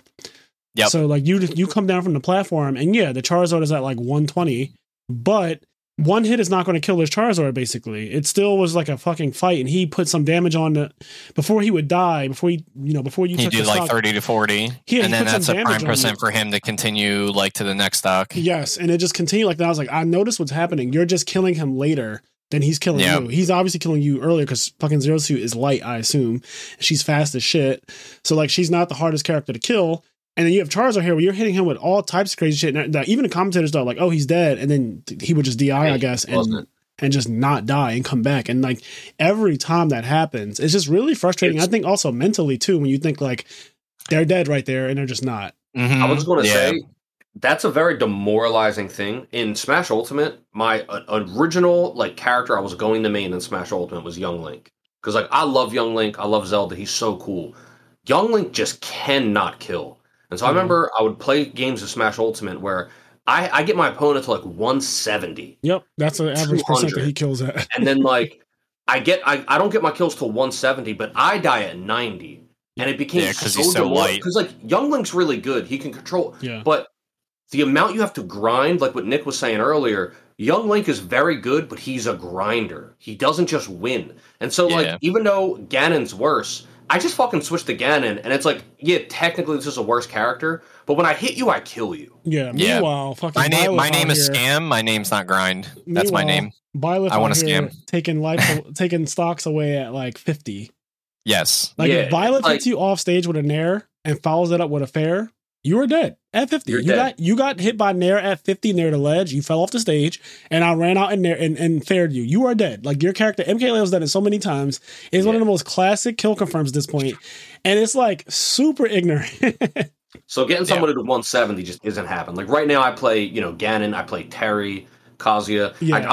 I try to play Sora, but he's so light and floaty. It's hard. Like he's just not a character that I'm not usually good with. The game's floaty enough for me. Like I can't do that. Yeah. Did you? So like Ganon, Terry, Kazuya.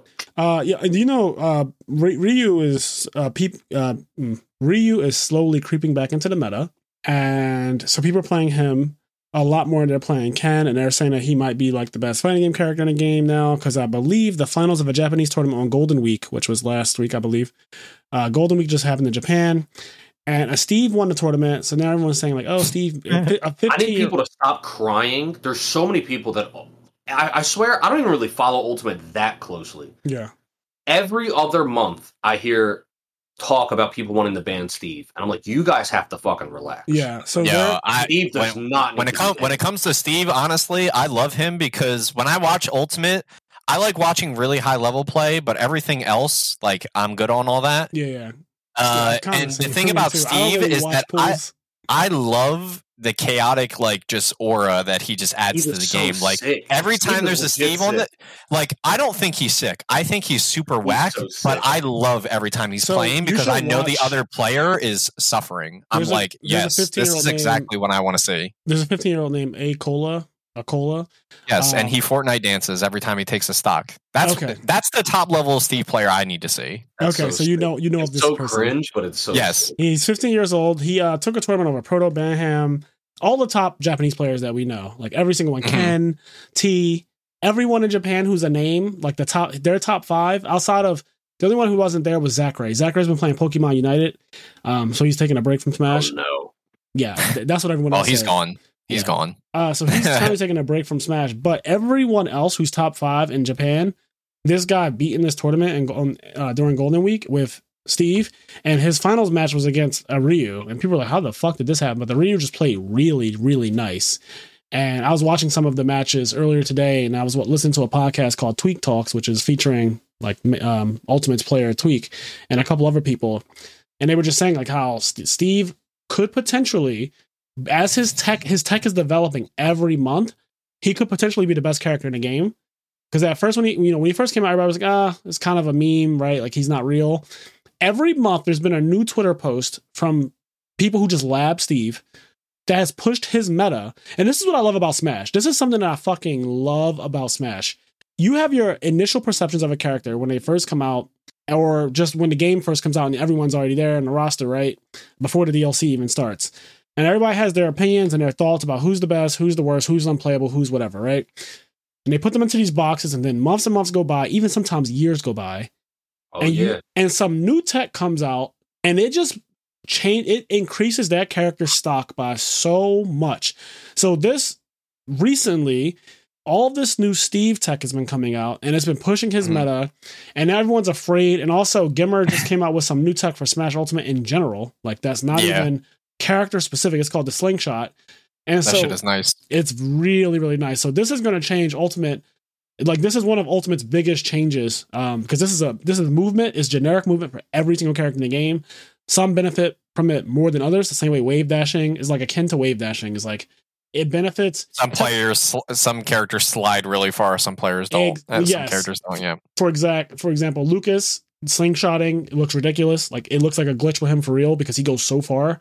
Whereas a character like Fox doesn't really need slingshotting, to be perfectly honest. Fox is so hard to punish in Smash Ultimate already. He already has such a oppressive game that he doesn't need the perks from the slingshot. Like obviously he can use it, but he doesn't need it. What I love about it though, and this is so cool to me, is that initially the buffer system was considered a detriment to Ultimate. It's one of the worst things about the game for most players.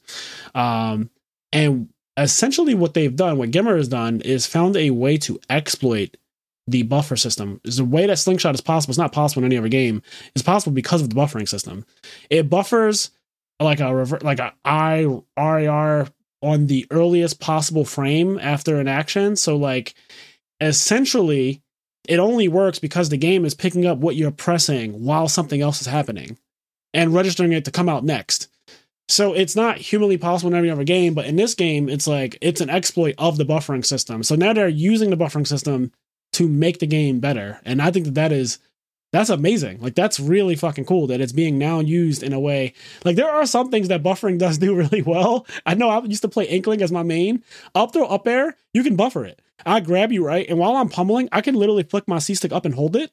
And then when I press up, and like as I'm holding it, my character will jump. Like if I have tapped into it, like my character will jump up with the up air, and then I just press the A button, and they'll just do up throw up air for me. Like I don't have to do anything. It's really simple. So just stuff like that, I think is really cool that the Smash community will find a way to push the meta of even one character and make that character marginally better. It's not going to be like, oh, this breaks the game so much. Like it's not the discovery of, let's say, L canceling, but it's enough to push the game further than it was a week ago. And they have videos of MK Leo labbing it. Tweak labbing it, Esam, oh my god, Pikachu. Like, there's a lot of the top players using it already. They showed Pyramithra can do it. They said that for sorties, it's insane. Like Marth, MKLeo was labbing it with Marth, and they were like, Marth actually looks like he's decent. Like legitimately, you couldn't punish him fucking crossing up your shield and throwing out aerials. He goes so far away from you. It's like, I can't. He's already using a sword, right? So they were already kind of safe. But now it's like, there's just forget about it. So it's just really cool to see with the slingshot, the quick shot, and all this other stuff. They got like 4 different types of shots. But I just love that Smash as a community that does that. Like, they push and push and push. And like, to some extent, this happens in Yu-Gi-Oh! Too. Like, decks will get tweaked as the format goes on, but formats end so fast in Yu-Gi-Oh! Right? They go like 3 months, and then a ban list comes out. And whatever was wrong with the deck, or whatever somebody might have been able to fix, if it went on longer, it just gets patched with an actual ban list. Yeah, that's something that it's like, obviously it's good, but it's something that in the current video game culture that I hate. I do hate patches to some degree. Like, I hate when they're too often. Like, patches are nice, but I like when patches are a really long view. So there's a culture that happens in a lot of competitive games. Like, you see in Overwatch and fucking League of Legends and just every game, and a lot of fighting games, Dragon Ball, etc., where Guilty Gear Strive, something happens, something's really good, and then a bunch of the player base goes like, "Oh, this is terrible. I'm just going to wait for it to get patched." Like, "Oh, I'm not playing right now. I'm going to wait for the patch. This needs to get patched. That needs to get patched. Oh, that's broke."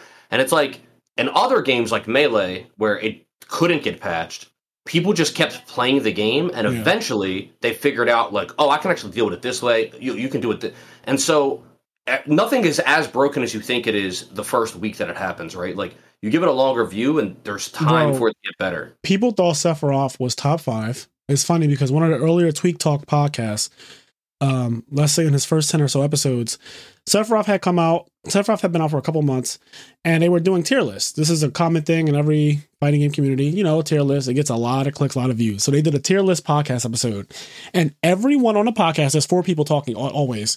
Everyone on the podcast has Sephiroth is top 5, maybe even number 1, right?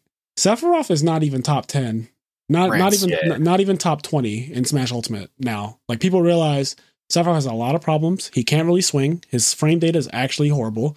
When we knew his frame data was horrible, but like, people were like, "Oh, one wing makes him like way higher on the tier list," which is true. It's just that one wing doesn't take him very far because they also made him light as fuck. He's as light as Mewtwo. So no matter what he has, one hit from Byleth is still killing Sephiroth, one wing or not. And I'm going to get one hit. Like, it's not the craziest thing. We're both using long range weapons. Byleth's Fair and Bear are far as shit.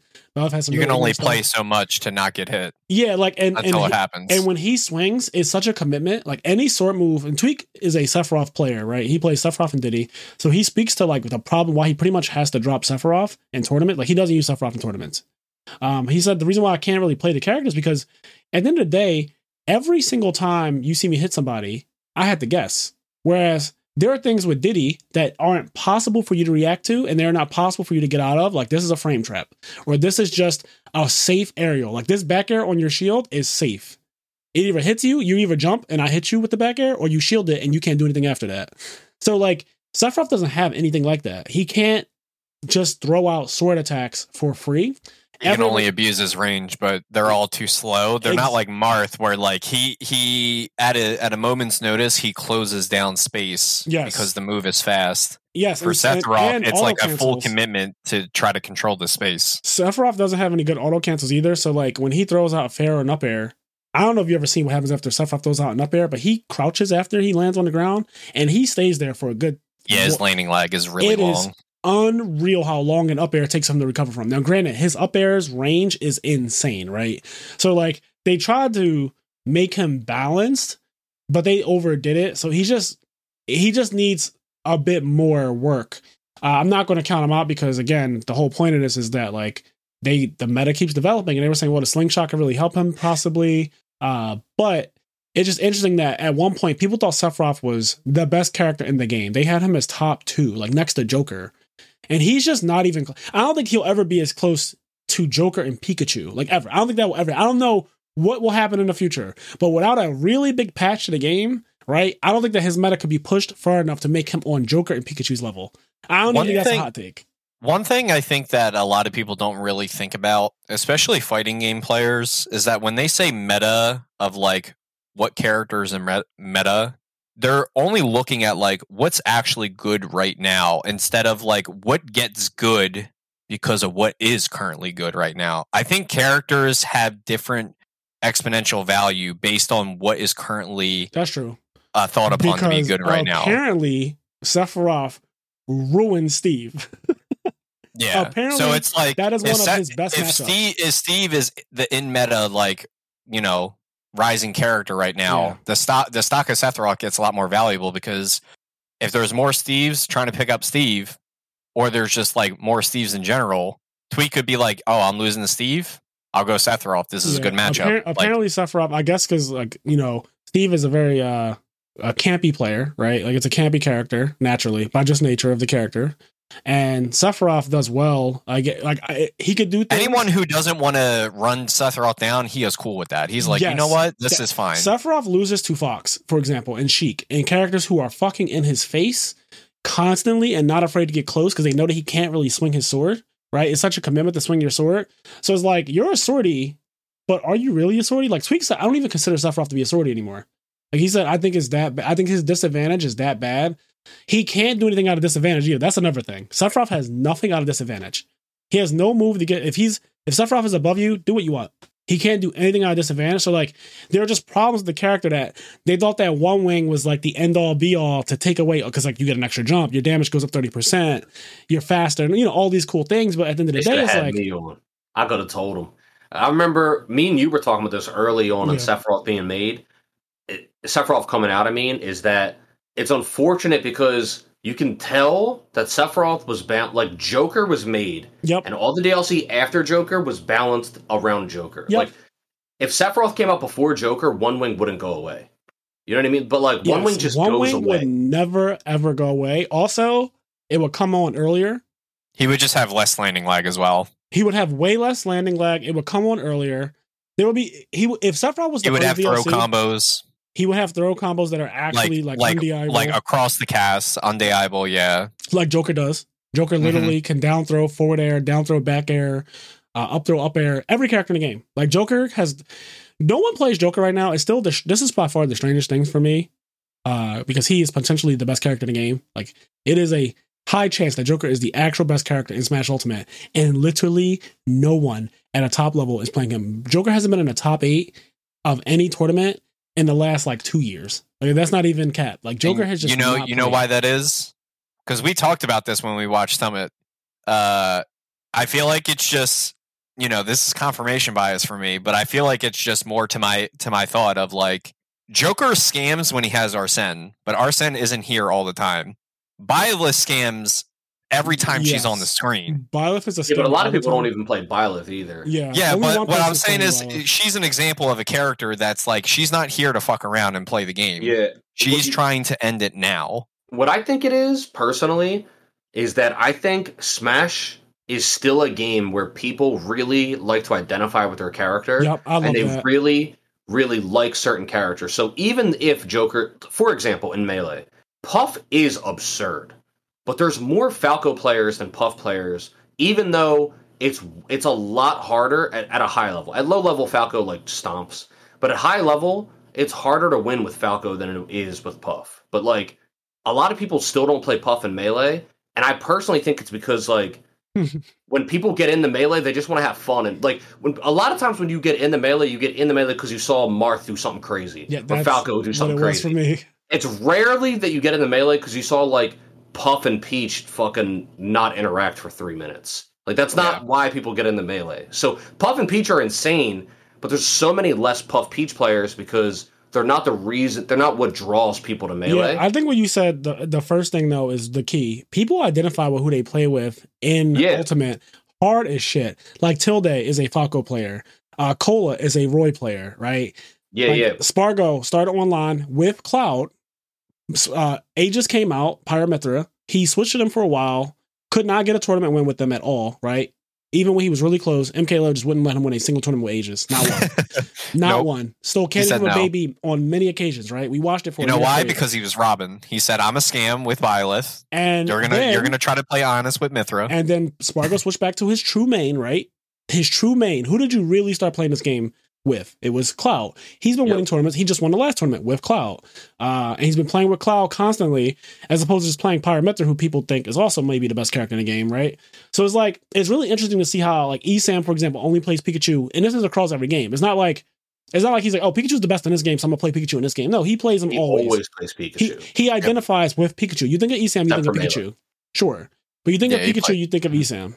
At least lately, I'll say. Since in Melee, who did he play? He plays his name. Samus. That's what Esam is. It's Eric Samus. Okay.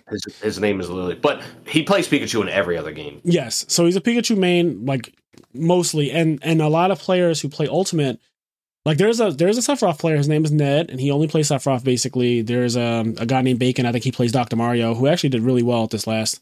He was last tournament or one before that. There was 2 back-to-back. There was, like, Genesis, then there was Pound, I think. And he got, like, top 16, I think, with Dr. Mario. Dr. Mario is considered maybe the worst character in Ultimate.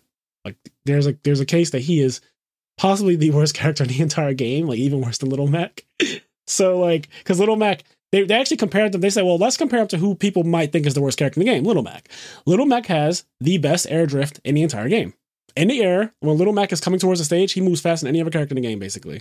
So, like, it's like Little Mac, Jigglypuff, Yoshi, you know, the characters who you expect to move, but people don't know that Little Mac actually drifts towards the stage better than any other character in Ultimate, essentially. That's a fucking rant. They just literally won't buff his recovery moves, but they'll just give him Jesus drift. That is a goddamn rant. Well, actually, in this game, because in Smash 4, he would do side B, he goes in a free fall. Yeah. And his up he can act out of it now, right? He can do side B, then up B now. So, like, he's like Fox now, how Fox can do side B, then up B. So his recovery got better. It's still not the best recovery, but in terms of recoveries, now we're comparing him to Dr. Mario. Let's keep this in the context. Kenny probably knows. Dr. Mario's recovery is awful. I'm sure at some point Kenny tried to play Dr. Mario on Ultimate, and you probably know his recovery is fucking unplayable. Yes. It is, and I think this is objective, it is the worst recovery in Ultimate. I think Dr. Mario's recovery is the worst recovery in the entire game. Out of 80 fucking 6 characters, Dr. Mario's recovery is that bad. I don't think you can name another character. It's like obviously the worst too. It's because it's like there's so many characters you could just be like, oh well, what about this one? Better than Ganon's though. I think Ganon's recovery is worse than Doc's. Bro, no. Ganon actually goes way further, and like Ganon's recovery even with Tornado though, because Doc's Tornado still does something in Ultimate. Like his Tornado gives height. The problem is that it leaves him so vulnerable. Yeah, I haven't used Doc since like early in. So much. You know what, Kenny? You haven't used Doc because you're traumatized. So you're not remembering. Edge guarding has gotten so much better. Go ahead. I just don't like him. I don't like him in Ultimate. The main thing, because like I mained him in 4, he was one of my mains. The main big thing that I don't use him in Ultimate is they nerfed his up tilt. His up tilt doesn't scoop. Like it only kind of hits like above him. It doesn't really scoop from in front of him anymore. And just that one change made me like not really enjoy playing him. And so they were talking about this, like his Tornado, right? This was brought up in I believe it was Tweet Talks where this discussion even happened. The problem with Dr. Mario and like why has the worst recovery is because if Dr. Mario's ever forced to recover low, you know he has to do the Tornado. Is so blatantly exploded because edge guarding has gotten better. And this happens with every Smash game. Like this is obviously, you guys know this, but just for people who are listening to this podcast, edge guarding in all Smash games gets better as time goes on. People just learn how to edge guard better, and they learn how to edge guard specific characters even better than that, right? So like what's happening now, because the meta is heavy on the fucking Byleths of the world, the Pyramithras, they're just going out against him because they know he can't do anything if he has to recover low. Like if he's low coming up to the stage, you know he has to do jump, Tornado, up B. Like that's what he has to do. There's no secret that's going to happen. And the Tornado's just really, really open to getting dared or just gimped by a lot of dumb shit in Ultimate right now. So he's just not like I saw Steve go out and put a block right there, and that shit was hilarious. Like he just went out and left the little block. That's what I'm saying. Steve is sick, yo. I love the blocks so much. Yo. See, the thing is, you're saying sick. I think it's sick for the same reason. Like, it makes me sick to my stomach. Nah, But it's so I dope. also love it. Like, I'm telling you, like, I need the top, like, the best player in the game to play Steve. He's 15, and he dabs every time he takes a stock. Hell yeah. Like, That's I the need thing, Is this people. fact? Does he actually do that? No. I'm entirely memeing, but this Okay. is what I want. Like, this is Yeah, yeah, literally yeah. what I want. That's the You thing. said Like, I'm, Fortnite dances the first. Yes, I want him to fucking floss like every time he takes a stock. It would like make me so goddamn happy because I know everyone, as far as the general community, would just hate it, and it's just like I don't know, something about it just it's a sick pleasure that I just want to see. like he's definitely a character that I would hate to play against, but Oh my god, I would I've hate to play never against played him, against but I him would yet. love to watch people try to fight I've against never played him. against a Steve yet in my entire life. I've been playing Ultimate since it came out. I don't play it often, but I have never played against Steve, not once, because no one in our group is gay enough to play him. So it's just kind of like he just kind of like stays unpicked. I'm like, no, but that's what it is. It would have to be. we're also not young enough, right? Like that's Yeah. the thing that's cool is that he's you know He the really is banjo the for young man's younger- character. Yeah, like, younger Why people is love that? him. Oh, it's because Minecraft is a young game. Yeah, Yeah, it's a young game. Like That's why- in general, like to the audience of the I didn't game. know that. Yeah. I thought Minecraft was like Like you our have time. you I have thought you have we teen. grew up with that. It is really we technically didn't, like we didn't grow up with Minecraft. Minecraft came out like what 10 years ago, 11 years yeah. No, ago? what I'm Oh, saying we is definitely that didn't grow up it with it. We it were is grown. relative to our time as far as like we were kind of here for like the beginning and Okay, like I really didn't- when it got big. No, But no, it but is what I it is thought- the young man's game. I Yeah. thought Yeah. it was like I thought me and Kenny So- when we were 14, Minecraft was out. That's just No, not no. true. No, you're fucking This is- slow. This is what I'm saying though, and this is why I do think like some of my friends that are my age were super hating when Steve got at it, and they were like super hating. I was like, you need to not do that. I was like, you have to understand that Steve being added to the game, like that's the banjo for the generation under us. Like we Yeah. have friends that are 22, 23 years old. They literally grew up playing Minecraft. So Steve getting in the Smash is like I have no idea. like a really big moment for them. Whereas like for us, we don't care. We didn't grow up with Minecraft, but for them, it's really big and important. Like Yeah. don't be a corny boomer and be like, oh, Minecraft shouldn't be in Smash. Like just relax. Yeah. Like you're Listen, excited Minecraft Banjo's can be in in. Smash Those as long- 22-year-olds don't give a fuck about Banjo. They're like, who Listen. the fuck is this stupid ass bear? Yeah. Get him out of the game. Listen, Steve can be in Minecraft as long as he's putting people in mine carts, throwing them off the stage, blocking the recovery with blocks, and making people salt. He can do all that. I'm Real fine quick, with that. This is a bit of a side switch. But we're getting close to 2 hours, and before we end up wrapping up, we can still talk about something after this. But I wanted to touch on something real quick. Going back to PM Theater, at the end after you lost, you gave an interview, and you talked about how Lawn Chair has reach. For anybody that doesn't know, Stango's original tag, like his tag in Smash, was Lawn Chair, and he was talking about it. And I remember years ago when you decided to change Lawn Chair, not your tag anymore, you just went by Stango. I was like, dude, don't do it. Lawn Chair is such a sick tag. And then like it's really funny. So you're at the tournament, you're talking about how you're like, oh, some people knew Lawn Chair, and then like one of the other commentators, I don't remember his name, but he was like, nobody knows Lawn Chair. I'm watching and I'm getting hyped because I was like, Lawn Chair is the best. But I'm looking at Twitch chat. When you said that you were Lawn Chair, the entire Twitch chat was like, wait, that's Lawn Chair? That's Meta Knight Dive Kick Lawn Chair? That's Dive Kick Lawn Chair? That's Meta Knight Lawn Chair? Like, the whole fucking Twitch chat knew who Lawn Chair was and knew about, like, Meta Knight Dive Kick Lawn Chair. Like, the whole fucking Twitch chat was piping up. And I was like, God damn it, man.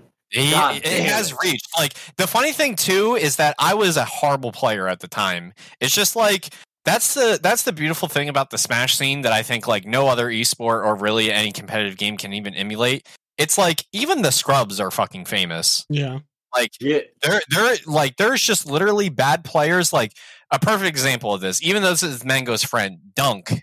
Is like he's just pretty much just like almost in a sense just like a normal California player. He's never really placed anywhere well, but he's like a fucking meme like legend in like the California PM scene. Like people love Dunk, everyone knows about him. Like Mango shits on him on a stream and he makes fun of him like back in the day, and it's like that's just like I don't know. It's just something that I don't think I really ever see like in any other kind of scene. Cool though is because there's some everybody knew lawn chair, but they also knew the meta that you played in, which was the Meta Knight dive kick. And here's the thing: you say you were terrible back then, but there's merit to how good you were in that. For example, Frazier, when he won YCS Atlanta, he won with Gravekeepers. Frazier, would you argue that 2 years, 3 years, 4 years later, you were a better Yu-Gi-Oh player than when you won the YCS? Yeah, way better. But when you won the YCS, in part, it was that meta call. Yes. When you were playing Meta Knight as lawn chair, you were one of the only players that realized how absolutely unfucking fair his dive kick was. Meta Knight doesn't even have this move anymore. But they gave Meta Knight a dive kick. They gave him an entirely different move because it was that broken. When lawn chair was ruining people, like that's why you were known as Meta Knight dive kick lawn chair. Because even though you're a better player now, you saw that, like, wait a second, for whatever reason, the rest of the community doesn't realize this move is unfucking There really wasn't fair. Meta Knight players. That is true. That is true. Yeah, like nobody was during playing that time Meta when I Knight. played. And I remember at that time, our group, we were calling the game Project Meta Knight.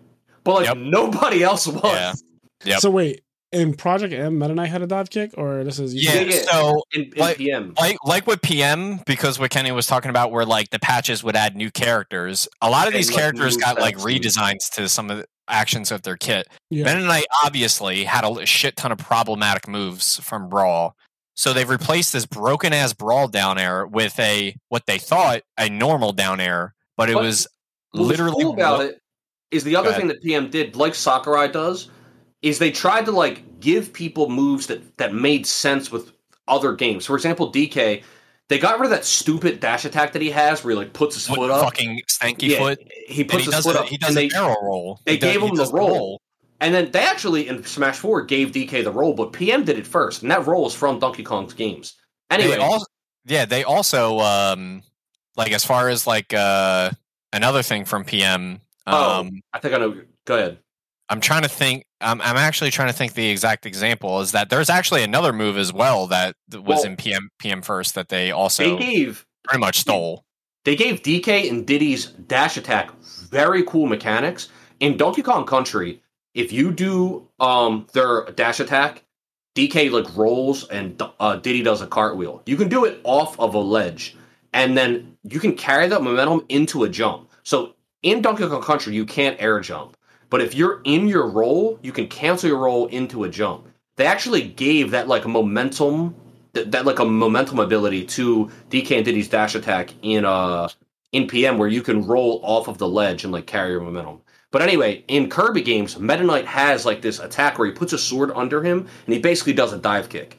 So they gave Meta Knight that move that he has in other games, and they gave it to him in PM. And then Stanger, you can finish talking about what that meant for the game. The move was just cracked. It was unacceptable. It was broken. There was also other things that were unacceptable and broken about Meta Knight. I want to see this move now. Like I actually want to see what version. You know what, Frazier? After the podcast, I'll load up old PM because I have a build of it, and I'll show you like everything that was cracked about Meta Knight in that version. One thing I want to kind of take some time to talk about, because I've been on a journey, as you know. I've been on my own Yu-Gi-Oh journey. Mm-hmm. And I just have to say, when we were talking about like mindsets and like competitive nature and stuff like that, an interesting thing I thought about like today when I was thinking about what we'll talk about on the podcast.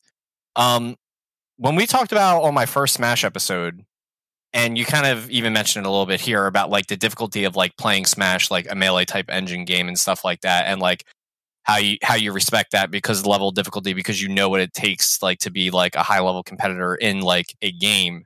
The inverse for me wasn't even really that obvious because I never played Yu-Gi-Oh, but you tried to like pick up Smash when you were already like, you know, a god of Yu-Gi-Oh. Mm-hmm. Now that I am playing Edison format and like trying to improve at Yu-Gi-Oh, I now fully realize like what it took and like what it really is for like how good, you know, you are at Yu-Gi-Oh. The game is fucking so goddamn hard, and I am so damn bad. The game it is such a difficult game. You actually said it perfectly when I told you. When I told you, I was like, you know, I'm not even that like bad at like Hearthstone, like as far as like card games. So I feel like I can kind of understand card games, but I don't know why I'm like so bad at Yu-Gi-Oh. And you said it perfectly, and I just understood immediately. You were like, well, the difference between Hearthstone and Yu-Gi-Oh! Is that Hearthstone's a resource-based game, and Yu-Gi-Oh! You could play all your cards if you want. Yeah, You can play all 6 cards you draw for turn, and you can play them all incorrectly. You can play every one card turn. on turn 1. That's something that a lot of people, like Magic players, don't like about Yu-Gi-Oh! Is like they'll talk about how like they'll just Magic whatever. They'll talk about how just like in Yu-Gi-Oh! You can just do whatever you want. Yeah. And they'll talk about how that's a bad thing. And in some ways it is a bad thing, but a lot of mechanics in any game, there's a pro and a con to it. In Yu-Gi-Oh!, the fact that you can play every fucking card on turn 1 is a bad thing because it can be unfair, like how overpowering that can be. Which is where it is right now. But it's also a good thing in that you can have somebody play all their fucking cards and they don't know what they're doing. And now they just expend it all. Whereas like Magic forces you to play slow. You can't exhaust your hand on turn 1. Yeah, like Magic to me doesn't become really skill intensive until late game. Like mid to late game is where Magic. In the beginning, you are literally building your mana pool. Like every turn you could play one land and you're just slowly building your mana pool. Where it gets really interesting, where Magic matches come to life, is when you guys both have like 6 to 8 mana and you can do many things. And so you start doing things where you play out all your mana except 2, because at 2 mana, you can use a counter spell from your hand. And so it's like, even if you don't have a counter spell, you still leave 2 mana up to pretend you do. That way your opponent has to play around it. If you tap all your mana into Magic, I now know you can't possibly counter me. There's nothing in the game that does that. So like, I can just play my hand out and beat whatever you have on the field unopposed, because I don't have to think about it. You can't negate anything I do. There's a lot of that, but that doesn't come until mid to late game. In Yu-Gi-Oh! You can just start the game off, especially now, and just play all your cards. The problem is, the cards are so powerful now that when you play all of them, you tend to win. Whereas in Edison format, if you play all your cards, you tend to lose. And I'm a fan, I guess, of the formats where if you play your cards recklessly, you just lose the game as opposed to winning the game. I don't like the fact that right now you're rewarded. And I really thought about this until I say this often, but like these conversations we have kind of make me realize certain things. But that is the problem I have with current Yu-Gi-Oh! Is that you are rewarded for playing all your cards. I don't think that you benefit. To play all your, and currently you're supposed to play all your cards. You draw 5, and your goal is to use all of them except your hand traps, which you're going to play them immediately on your opponent's turn. Like it's just not very. It's just not what it used to be. It's a different game to me, and I just choose to not want to play that different game. I'm not saying that it's necessarily a worse game objectively. It's just not a different game. It really is. It's a different game. Yeah, like when you were playing Master Duel, Kenny, you know that you're not playing fucking the same thing as when we played Delta and Edison format. Because the other thing is, the thing with current Yu-Gi-Oh! That's almost interesting in a way is that it's, in a way, even though it's so much further away from Magic and that you literally play your whole hand, it also feels closer to Magic. And what I mean by that is you play your whole fucking hand immediately. But what you're doing in current Yu-Gi-Oh! Is you're just like building a castle. Yes. Right? Like you on turn 1, you just build a castle, and then like those are your resources. Your resources are your 3 negates. Your resources are, the negates or whatever you set up on the board, and like your opponent can see them, and then like they have to go and like break into. They have to tear down the walls. They have to find a way to break through, and then set up their resources, which is their 3 negates or whatever. I don't know. It's like it's obviously nothing like Magic, but what I mean is that it feels like you have. I think that makes a lot of sense. Build a resource. Yeah. In Yu-Gi-Oh! And in current Yu-Gi-Oh! You just do it so fast. Yeah, because the problem is that like modern Yu-Gi-Oh! For the most part, as far as I understand it, because I'm a little bit more out of the loop in that case, I just kind of only know things to know the most prevalent things. Like the older style resources, which is like the more cards you have, the more situations, plays, aggressive, defensive things that you could do. The more cards you have, you can generally deal with more things. And it's like the resource game now of Yu-Gi-Oh! Is like the more shit that you have on the board that affects what your opponent wants to do on their turn matters more than like how many fucking cards you have in your hand, unless you're trying to ash something. The other thing about old Yu-Gi-Oh! You having more cards, it's not even just about dealing with situations, it's about playing out of situations. Like, if you get blown up, it's like, well, okay, I got blown up, but in order to blow me up, he now only has like, he has a guy on board and 2 cards in his hand. I still have 5 cards in my hand. So like he blew me out, but I can come back from this. Current Yu-Gi-Oh! And this isn't whether it's bad or good, because I enjoy playing Master Duel, but it is truly a different game. You set up your board, and like if they break you, if they make that push, it's like you just like you lose. Like there isn't really a playing back out of it. Like if they break you down, completely destroy your board and set up, like it's just game. And if you don't break the board, you lose. And so here's the problem. So I was at the Philly regional last week. There was a regional in Philly this past weekend, and the guy who ended up going undefeated stopped next to me because his friend who I was hanging out with, Sarah, shout out to her, shout out to Willie, who went undefeated at the Philly regional this past weekend. He's playing the new Despia branded deck.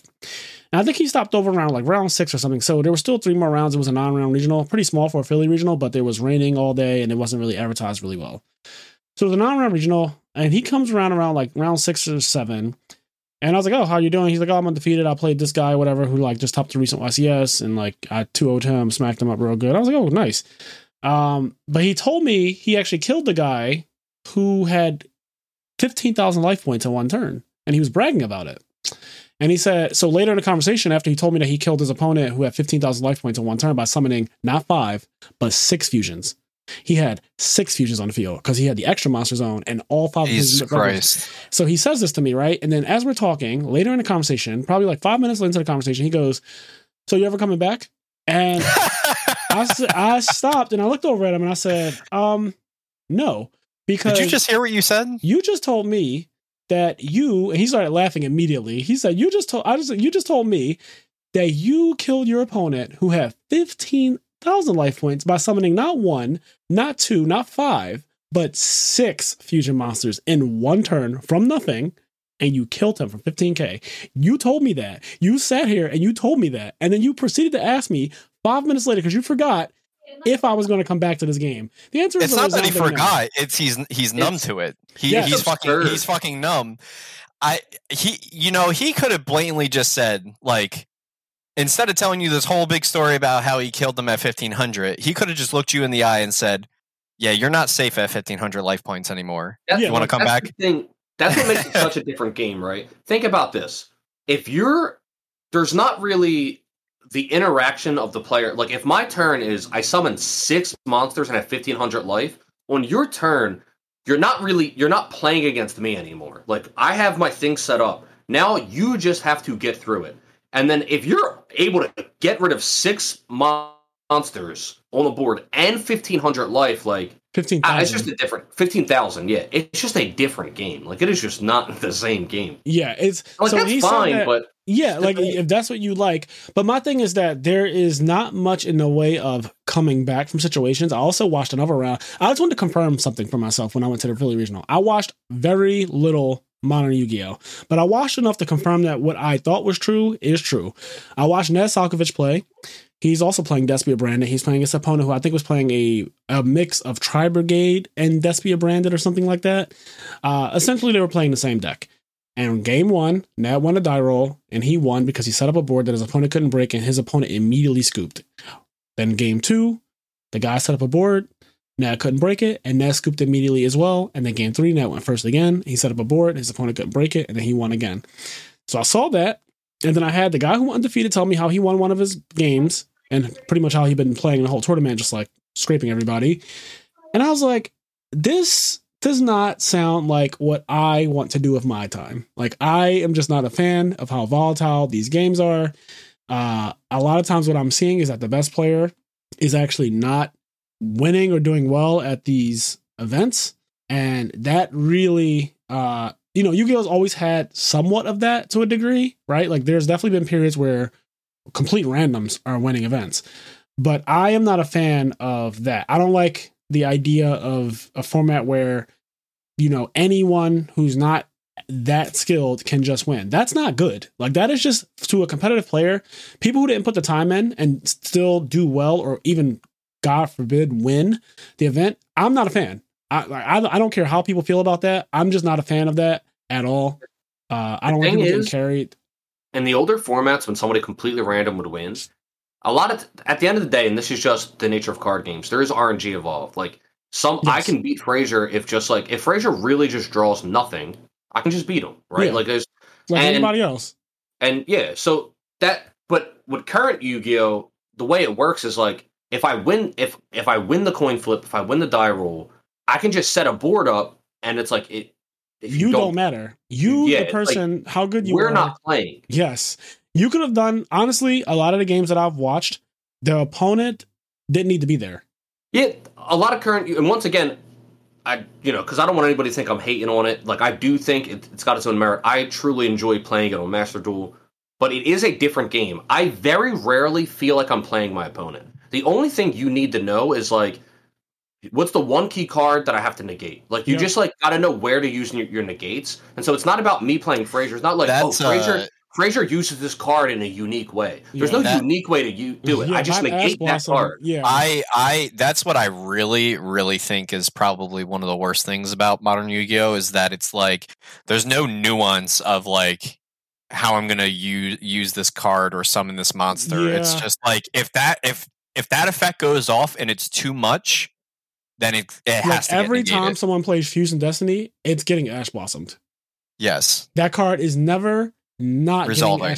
It's only resolving if I have nothing, and I'm gonna have to scoop anyway. Right. It is getting Ash Blossomed 100% of the time. Ash Blossom is in my hand. It's just getting Ash Blossomed every time. There's no question. The other thing is, like, you can't pro heavy in Modern Yu-Gi-Oh. You know what I mean? Like, and what I mean, I'm not saying literally Heavy Storm, but there's not really an opportunity to do those types of plays where you can use Heavy Storm in arguably a bad way. Like, a lot of times pro heavy isn't the smartest play to do, but when you do it, it's such a big swing, right? But you can't really do that anymore. There's another thing too. Like, you bring up pro heavy and it made me think of a lot of other things. So in Edison format, just for example, this is just one format, but it's a very popular one right now, as you know. There's a lot of things to play around. A lot of things to take into consideration. There's Gores, there's Torrential Tribute, and there's Mirror Force. These are the big three that I could think of right now. The fear of Mirror Force makes people put monsters in defense mode. The fear of Torrential makes people not summon a monster when they have a monster that they could summon. The fear of Gores makes people not attack with their highest monster. All of these things contribute to the game going longer. And it contributes to people making reads and people managing their resources and saying, I can afford a Torrential right now. I can afford getting hit by Mirror Force right now. I can afford you to drop Gores right now. You have to play based on like what you can leverage with what you have and what happens if they do have this problematic ass card. And I love that about the game. Like, can you afford to get Torrential right here? If not, then like you should not be playing into it. But the fact that you can play into a Torrential though, and I might not have it. And the thing that's even more beautiful about that, and I don't mean to cut you off, but I think it's like a pretty important thing to note, is that there's also a level to it as well where you can make a miscalculation of that, where it's like, oh, I can afford a Mirror Force.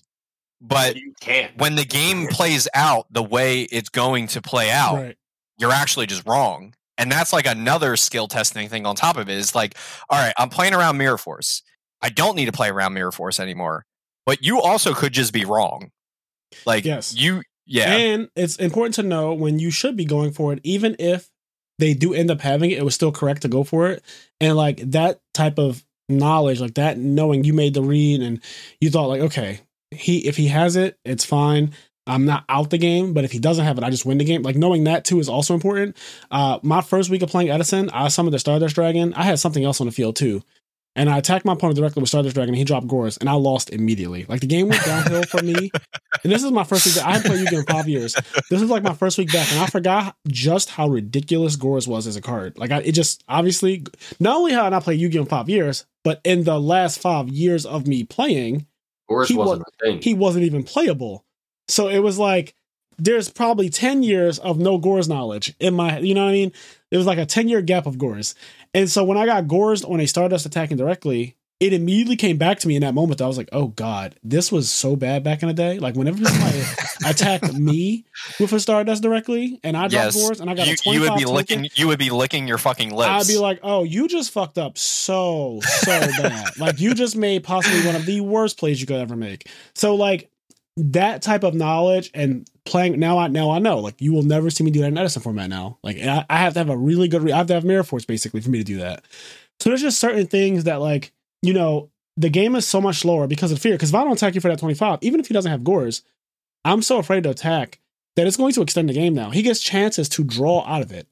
But because of all the negates that you have in Modern Yu-Gi-Oh, because of how powerful the fucking cards are, they're so powerful. It's like, well, there is no Gores-like cards in current Yu-Gi-Oh anyway. Like Nibiru is probably the closest type of monster maybe, but he comes down during main phase. There's no battle phase needed for him. He doesn't really extend the game either. People are either going to summon their 5 monsters or they're not. Like There isn't, and then the adventure package also just makes them not a thing. That's the other thing. The adventure package just makes it where you can't even summon Nibiru. That's kind of the reason why that package came out in the first place, is that it trivialized Nibiru, which was Nibiru kind of kept the game in balance a little bit. Like it was like, okay, if you summon too many times on Nibiru, you lose your whole field. Now, the adventure package, which is like the most popular splashed package in the game, it makes it where I can just negate that and continue. So yeah, it's just not in a good spot. That is wild to me. I actually didn't even know that. Yeah, negating is too much. I just think that every monster shouldn't be a trap. Like every monster does not need to be a trap. It's actually so interesting when you're playing Edison, how the monsters outside of Heraclinos and Stardust Dragon and Titanial, I think those are the three. Those are the three main ones. There are no monsters that really act as negates or traps. Like it's really hard to put up a monster that stops your opponent from doing something. Like if I put a Colossal Fighter, it doesn't stop you from doing anything. Even Thought Ruler, it doesn't stop you from doing anything. Like Red Dragon, all these other monsters, Brionic, they don't stop you from doing anything. Just like they have effects, and their effects typically only apply on the user's turn, and that's it. But like monsters in Yu-Gi-Oh!, they got to a point where they're all trap monsters, so they play on my turn and your turn. When I say pass, my monster does something on your turn. And it doesn't do a little bit of something. It does a lot of bit of something. Yeah, So modern Brionic would be on either player's turn. I can discard a card and bounce a card on the field. Yes, that is Modern Brionic. Modern Brionic would do exactly what you just said, but it would also be a fucking 4-star monster that you can normal summon. A 4-star monster. Don't be saying that. Yeah, it would be an 1800 monster that says during either player's turn, you can discard a card to bounce a card on the field. You know what? And a cherry on top, it would also be like a good type. Like it would be like a warrior or something, or it'd be like a winged beast. It would be searchable. And also, it would be a dark. It would be dark. It would be searchable. It would be everything that it needs to be. And we're probably talking about a card that actually exists, by the way. The effect we're saying is not crack. It's just like, this is very... There's a monster right now called Albaz. I'm pretty sure it's Albaz. And he just fuses with your opponent's monsters. He's super powerful. Yeah. That card is ridiculous. Yes. And he's played in the best deck, I think. So, like, there is a fucking Super Poly walking right now. A walking Super Poly with legs. Yeah. To double back to what I was saying... But yeah, the difficulty of how like being good at Yu-Gi-Oh requires. Yeah, I just like I get it now. Like I've really been trying with trying to improve and like Edison format and play Yu-Gi-Oh, and it's like a really really difficult game. So like it's just the more you play it, the more you'll realize it's one of those things where at the surface, right, when you first start playing it, you say, "Oh, okay, I see what you do now. I see what this game is." Yeah. But the more you learn, the more you realize the bigger picture. You're like, "Holy shit, this is it's actually like, so much." It really makes me feel like the same way when I was learning Melee. It's like when I try to go for something or I try to fight someone that's better than me. Like when I try to do something in Yu-Gi-Oh and it's like the incorrect play. Mm-hmm. I just love the way that you put it is like Yu-Gi-Oh will make sure you know that you misplayed because what you did went wrong, and then the worst possible thing is going to happen afterwards. Yeah, right, Yu-Gi-Oh immediately punishes so fast. The punish game of Yu-Gi-Oh is actually crazy. Yes, Yu-Gi-Oh is the Donkey Kong of Yu-Gi-Oh is the Donkey Kong of competitive games. It punishes. I'll say like, oh well, you should have discarded that Raikou because like it's game 2 and 3 and they could have Vanity's Fiend. What happened on the very next fucking turn? This fucking guy. A fucking guy summoned Vanity's Fiend, and my deck literally had 0 outs. I was like, you shouldn't have discarded that Raikou. And mind you, we were playing, it was like 1 a.m. or 2 a.m. or something at night. And me and you were just up playing. Everyone else had like got off of Discord. It was just me and you. I was literally laying on my side with my laptop in front of me because I love Yu-Gi-Oh! So much. I was like, I should be going to sleep because I think it was Sunday night. And like, I was like, I have to work. Yeah, it was work time. Yeah, I feel like it was like, I need to work in the morning, but I want to just watch, my apprentice play some Yu-Gi-Oh! I watched you play a lot of games, and like, I would call like misplays when I felt like it. And on that particular one, you had options to discard like Foolish Burial, Raikou, and like some other cards. And I was like, yeah, you should have discarded Foolish Burial. It doesn't do anything right here.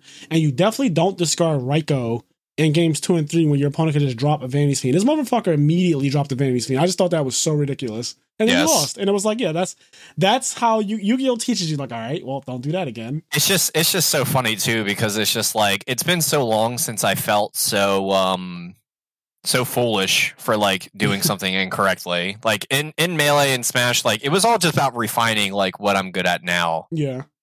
And it's like Yu-Gi-Oh, like I literally just feel day one in everything that I do. Like I'm like it's just like I'm not confident in what I need to do. I always need to triple and second and triple guess myself in what I want to do.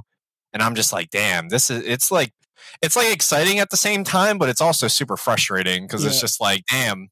I told you before, I was just like, I draw well and like sometimes I play well. I feel like I would be such a great player if I could just play well all the time, but it's just like so difficult. Every hand that you draw, for the most part, I want to play it. Like I want to play. Now, this is not to say that I don't also draw well, because I mean, you guys know me now. Like I am pretty lucky. Also, like I'm a pretty lucky player. I can't even lie.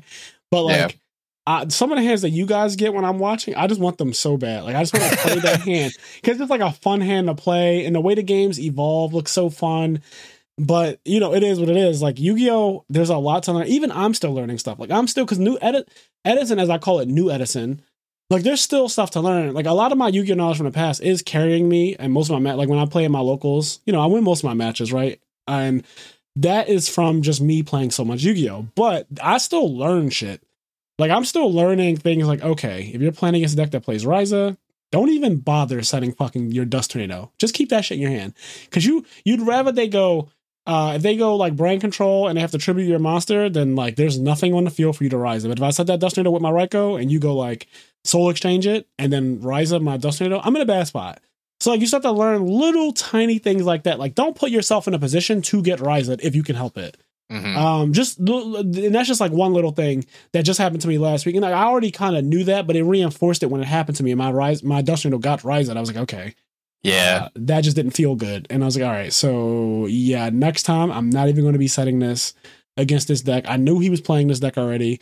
I knew worst case scenario was Soul Exchange Ryza, and that's exactly what happened to me. Mm-hmm. And it's like, yes, it's unfortunate that it happened, but he could play 3 of both of those cards, so it's not crazy, right? And even if it was Caius, I'd rather like, I don't even want my Dust Tornado to get Caius. If I have one monster in the field and you have to go Soul Exchange, you can't even summon a Monarch. There's no Monarch you can summon that they play.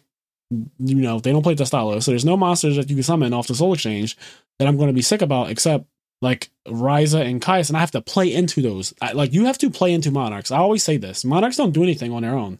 So like the only Monarch, and this is the reason why he's actually my favorite Monarch, is Dastalos. The only Monarch that like you can't really hide from him is Dastalos. Yeah. You have to be able to play. You have to be able to put all your cards on the field, and I don't think that's a good idea.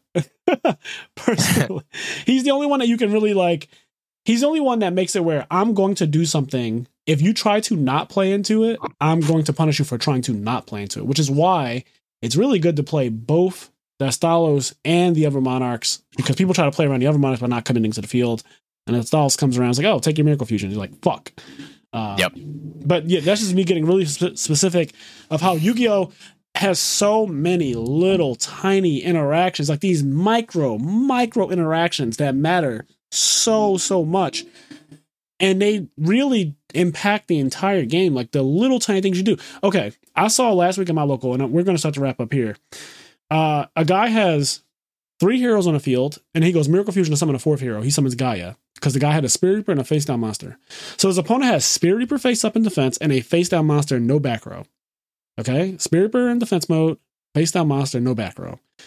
And the guy who I'm watching play has 3 heroes. The heroes are Elemental Hero Ocean, Stratos, and Alias.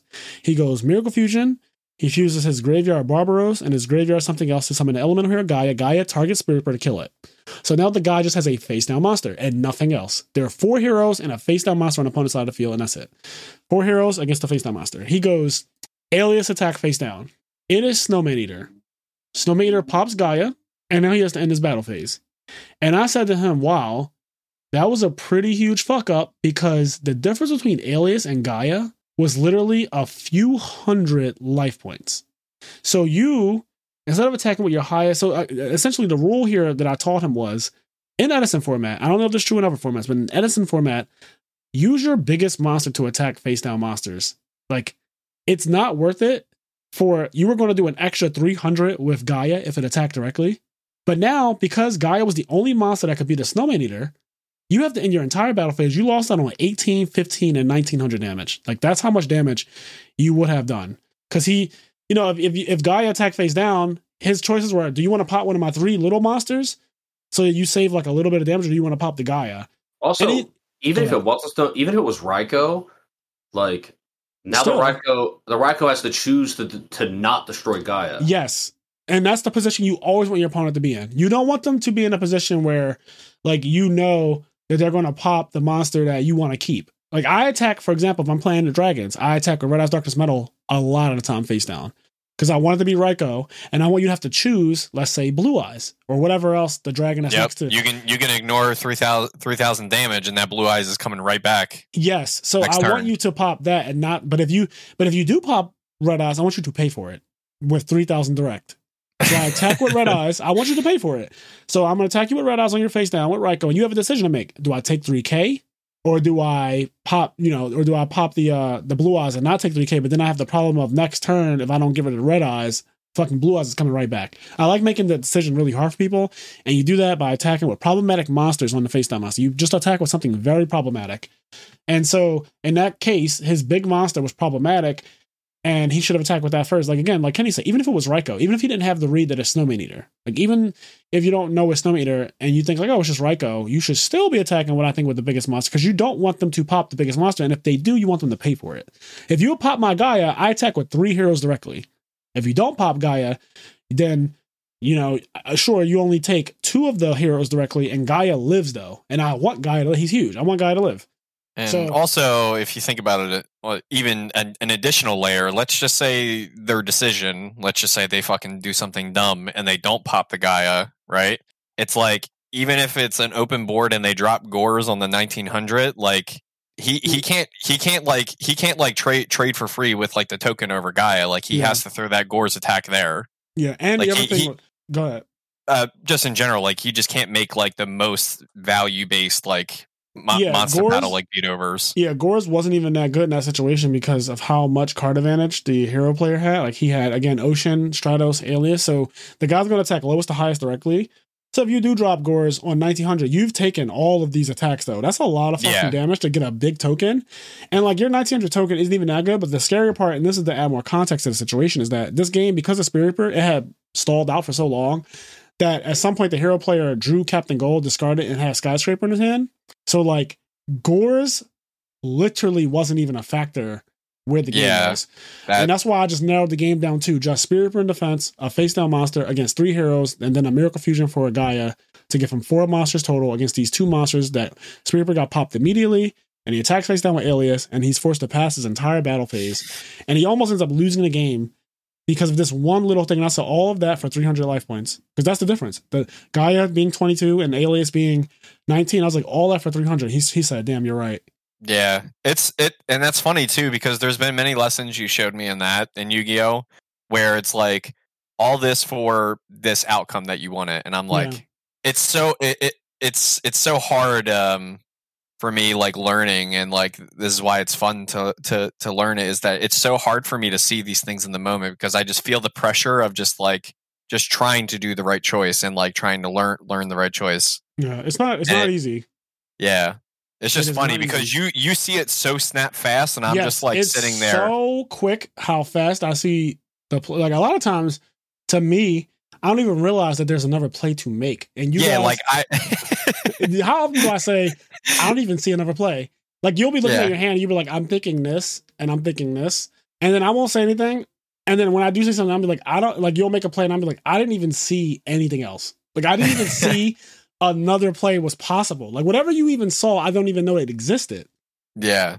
And that's just like, that's something kind of crazy for me, but it's relatable in that sense now, because I understand it from playing Yu-Gi-Oh! Yeah. It's very similar to, like, Smash in terms of, like, if someone wants to punish a certain way, or, like, they take somebody to, like, a weird counter pick where I'm just like, I can't even believe that you thought this was, like, in the realm of what you wanted to do. And it's just it's just the same exact shit. So I'm just, like, on the other end of the stick again. Yeah, you have a lot to learn, but I mean, that's part of the journey. It's really fun that way. Yeah. I do want to wrap this up. So before we get out of here, let me give a shout out to our patrons over at Patreon. There are 38 of you. So bear with me as I read out the names of our 38 patrons. Hell yeah. Connie, Austin, Leon, Quest, Garen, Xavier, Hylian, TCG Automotive, Silver Chronic, Tyree Tinsley, Dimitri Barnes, Alexander Brissett, Vinny Casello, Game for Yoshi, Alex Flamer, Gabe Marini, Henri Reynolds, CJ, WK Dad1, Saul at Dabber's Gaming Cafe, Dan Varable, Dennis Milburn, Joseph Marcello, Scott Page, Red Vines, First to Home, Delis Fernandez, Tom Watabiki, S. Akuma, Mitchell Niles, Midwest Gaming, William Shapiro, Dimitri Safirides, Chips, Vince Marquette, Dallas Bailey, KJ, and last but not least, Doc and Ziggy. Thank you guys so much for your support. We really appreciate it. As we say, it goes a long way. I also want to mention the roadmap for the I'm There podcast. So coming up, we had a lot of things that we were going to talk about today. If you're watching this on Patreon, you see that we have a background of House of the Dragon with a little rant on it. I wanted to talk about the House of the Dragon trailer that dropped a couple days ago. I want to talk about the fact that someone tackled Dave Chappelle and they got their fucking ass absolutely whipped. Yes. More Edison conversation. We also have a listener letter about our episode 69, Hentai in Class. So there are a couple things that we are going to be talking about, I guess, on our next episode that'll be dropping Monday for the Sunday night recording. And then we also just have other things we still want to do. We have another food episode, food talk that we want to do, like ranking fast food. There's also, Philly is getting a Cane's tomorrow on Thursday. So when you guys are hearing this, it'll be the day that Cane's goes live in Philly. And it's like a chicken spot. It's really famous down south. A lot of people swear by it, but that's coming up. So I'm going to have Cane's hopefully before we do our next food podcast. I had it once in my life, but I forget how good it was. I do remember it being good. I just don't remember exactly like how good. So there's like all types of shit we still have planned coming down the pipeline. But yeah, I hope you guys enjoyed this episode with Stango and just talking about Smash and also just the competitive mindset, right? Like even if you don't really understand Smash too well, like Smash Bros, I hope that you at least understood just the mindset of a competitive player and what it takes to compete at a high level and just learn some things about resetting yourself and always knowing that you can learn. Like I said, even with me, I have accomplished a lot in Yu-Gi-Oh, but I never take it for granted. I never think that there's nothing for me to learn. I never tell people that, you know, that doesn't matter to me what you're saying. Because if I feel like I can learn something from anybody, then, you know, I will take it. I take all the information I can. It just makes me better overall. And I want to always be better. I hate losing. So if you hate losing, you're going to do everything you can within your means to stop yourself from losing. There's even little things that you can just learn through conversation. Like even in this episode, there was, I don't remember what it was, but we were talking about something and it made you realize something about yourself that you didn't realize that you liked about like Edison format, right? Like there's always little things that you can learn and like that'll, after you learn it, it'll forever shift your perspective. And that's going to affect thought processes and things that you do in the future. Yeah. So, but as I always say, do the things that make you happy. And that's episode 71. So long, Gay Bowser. And then the breaks.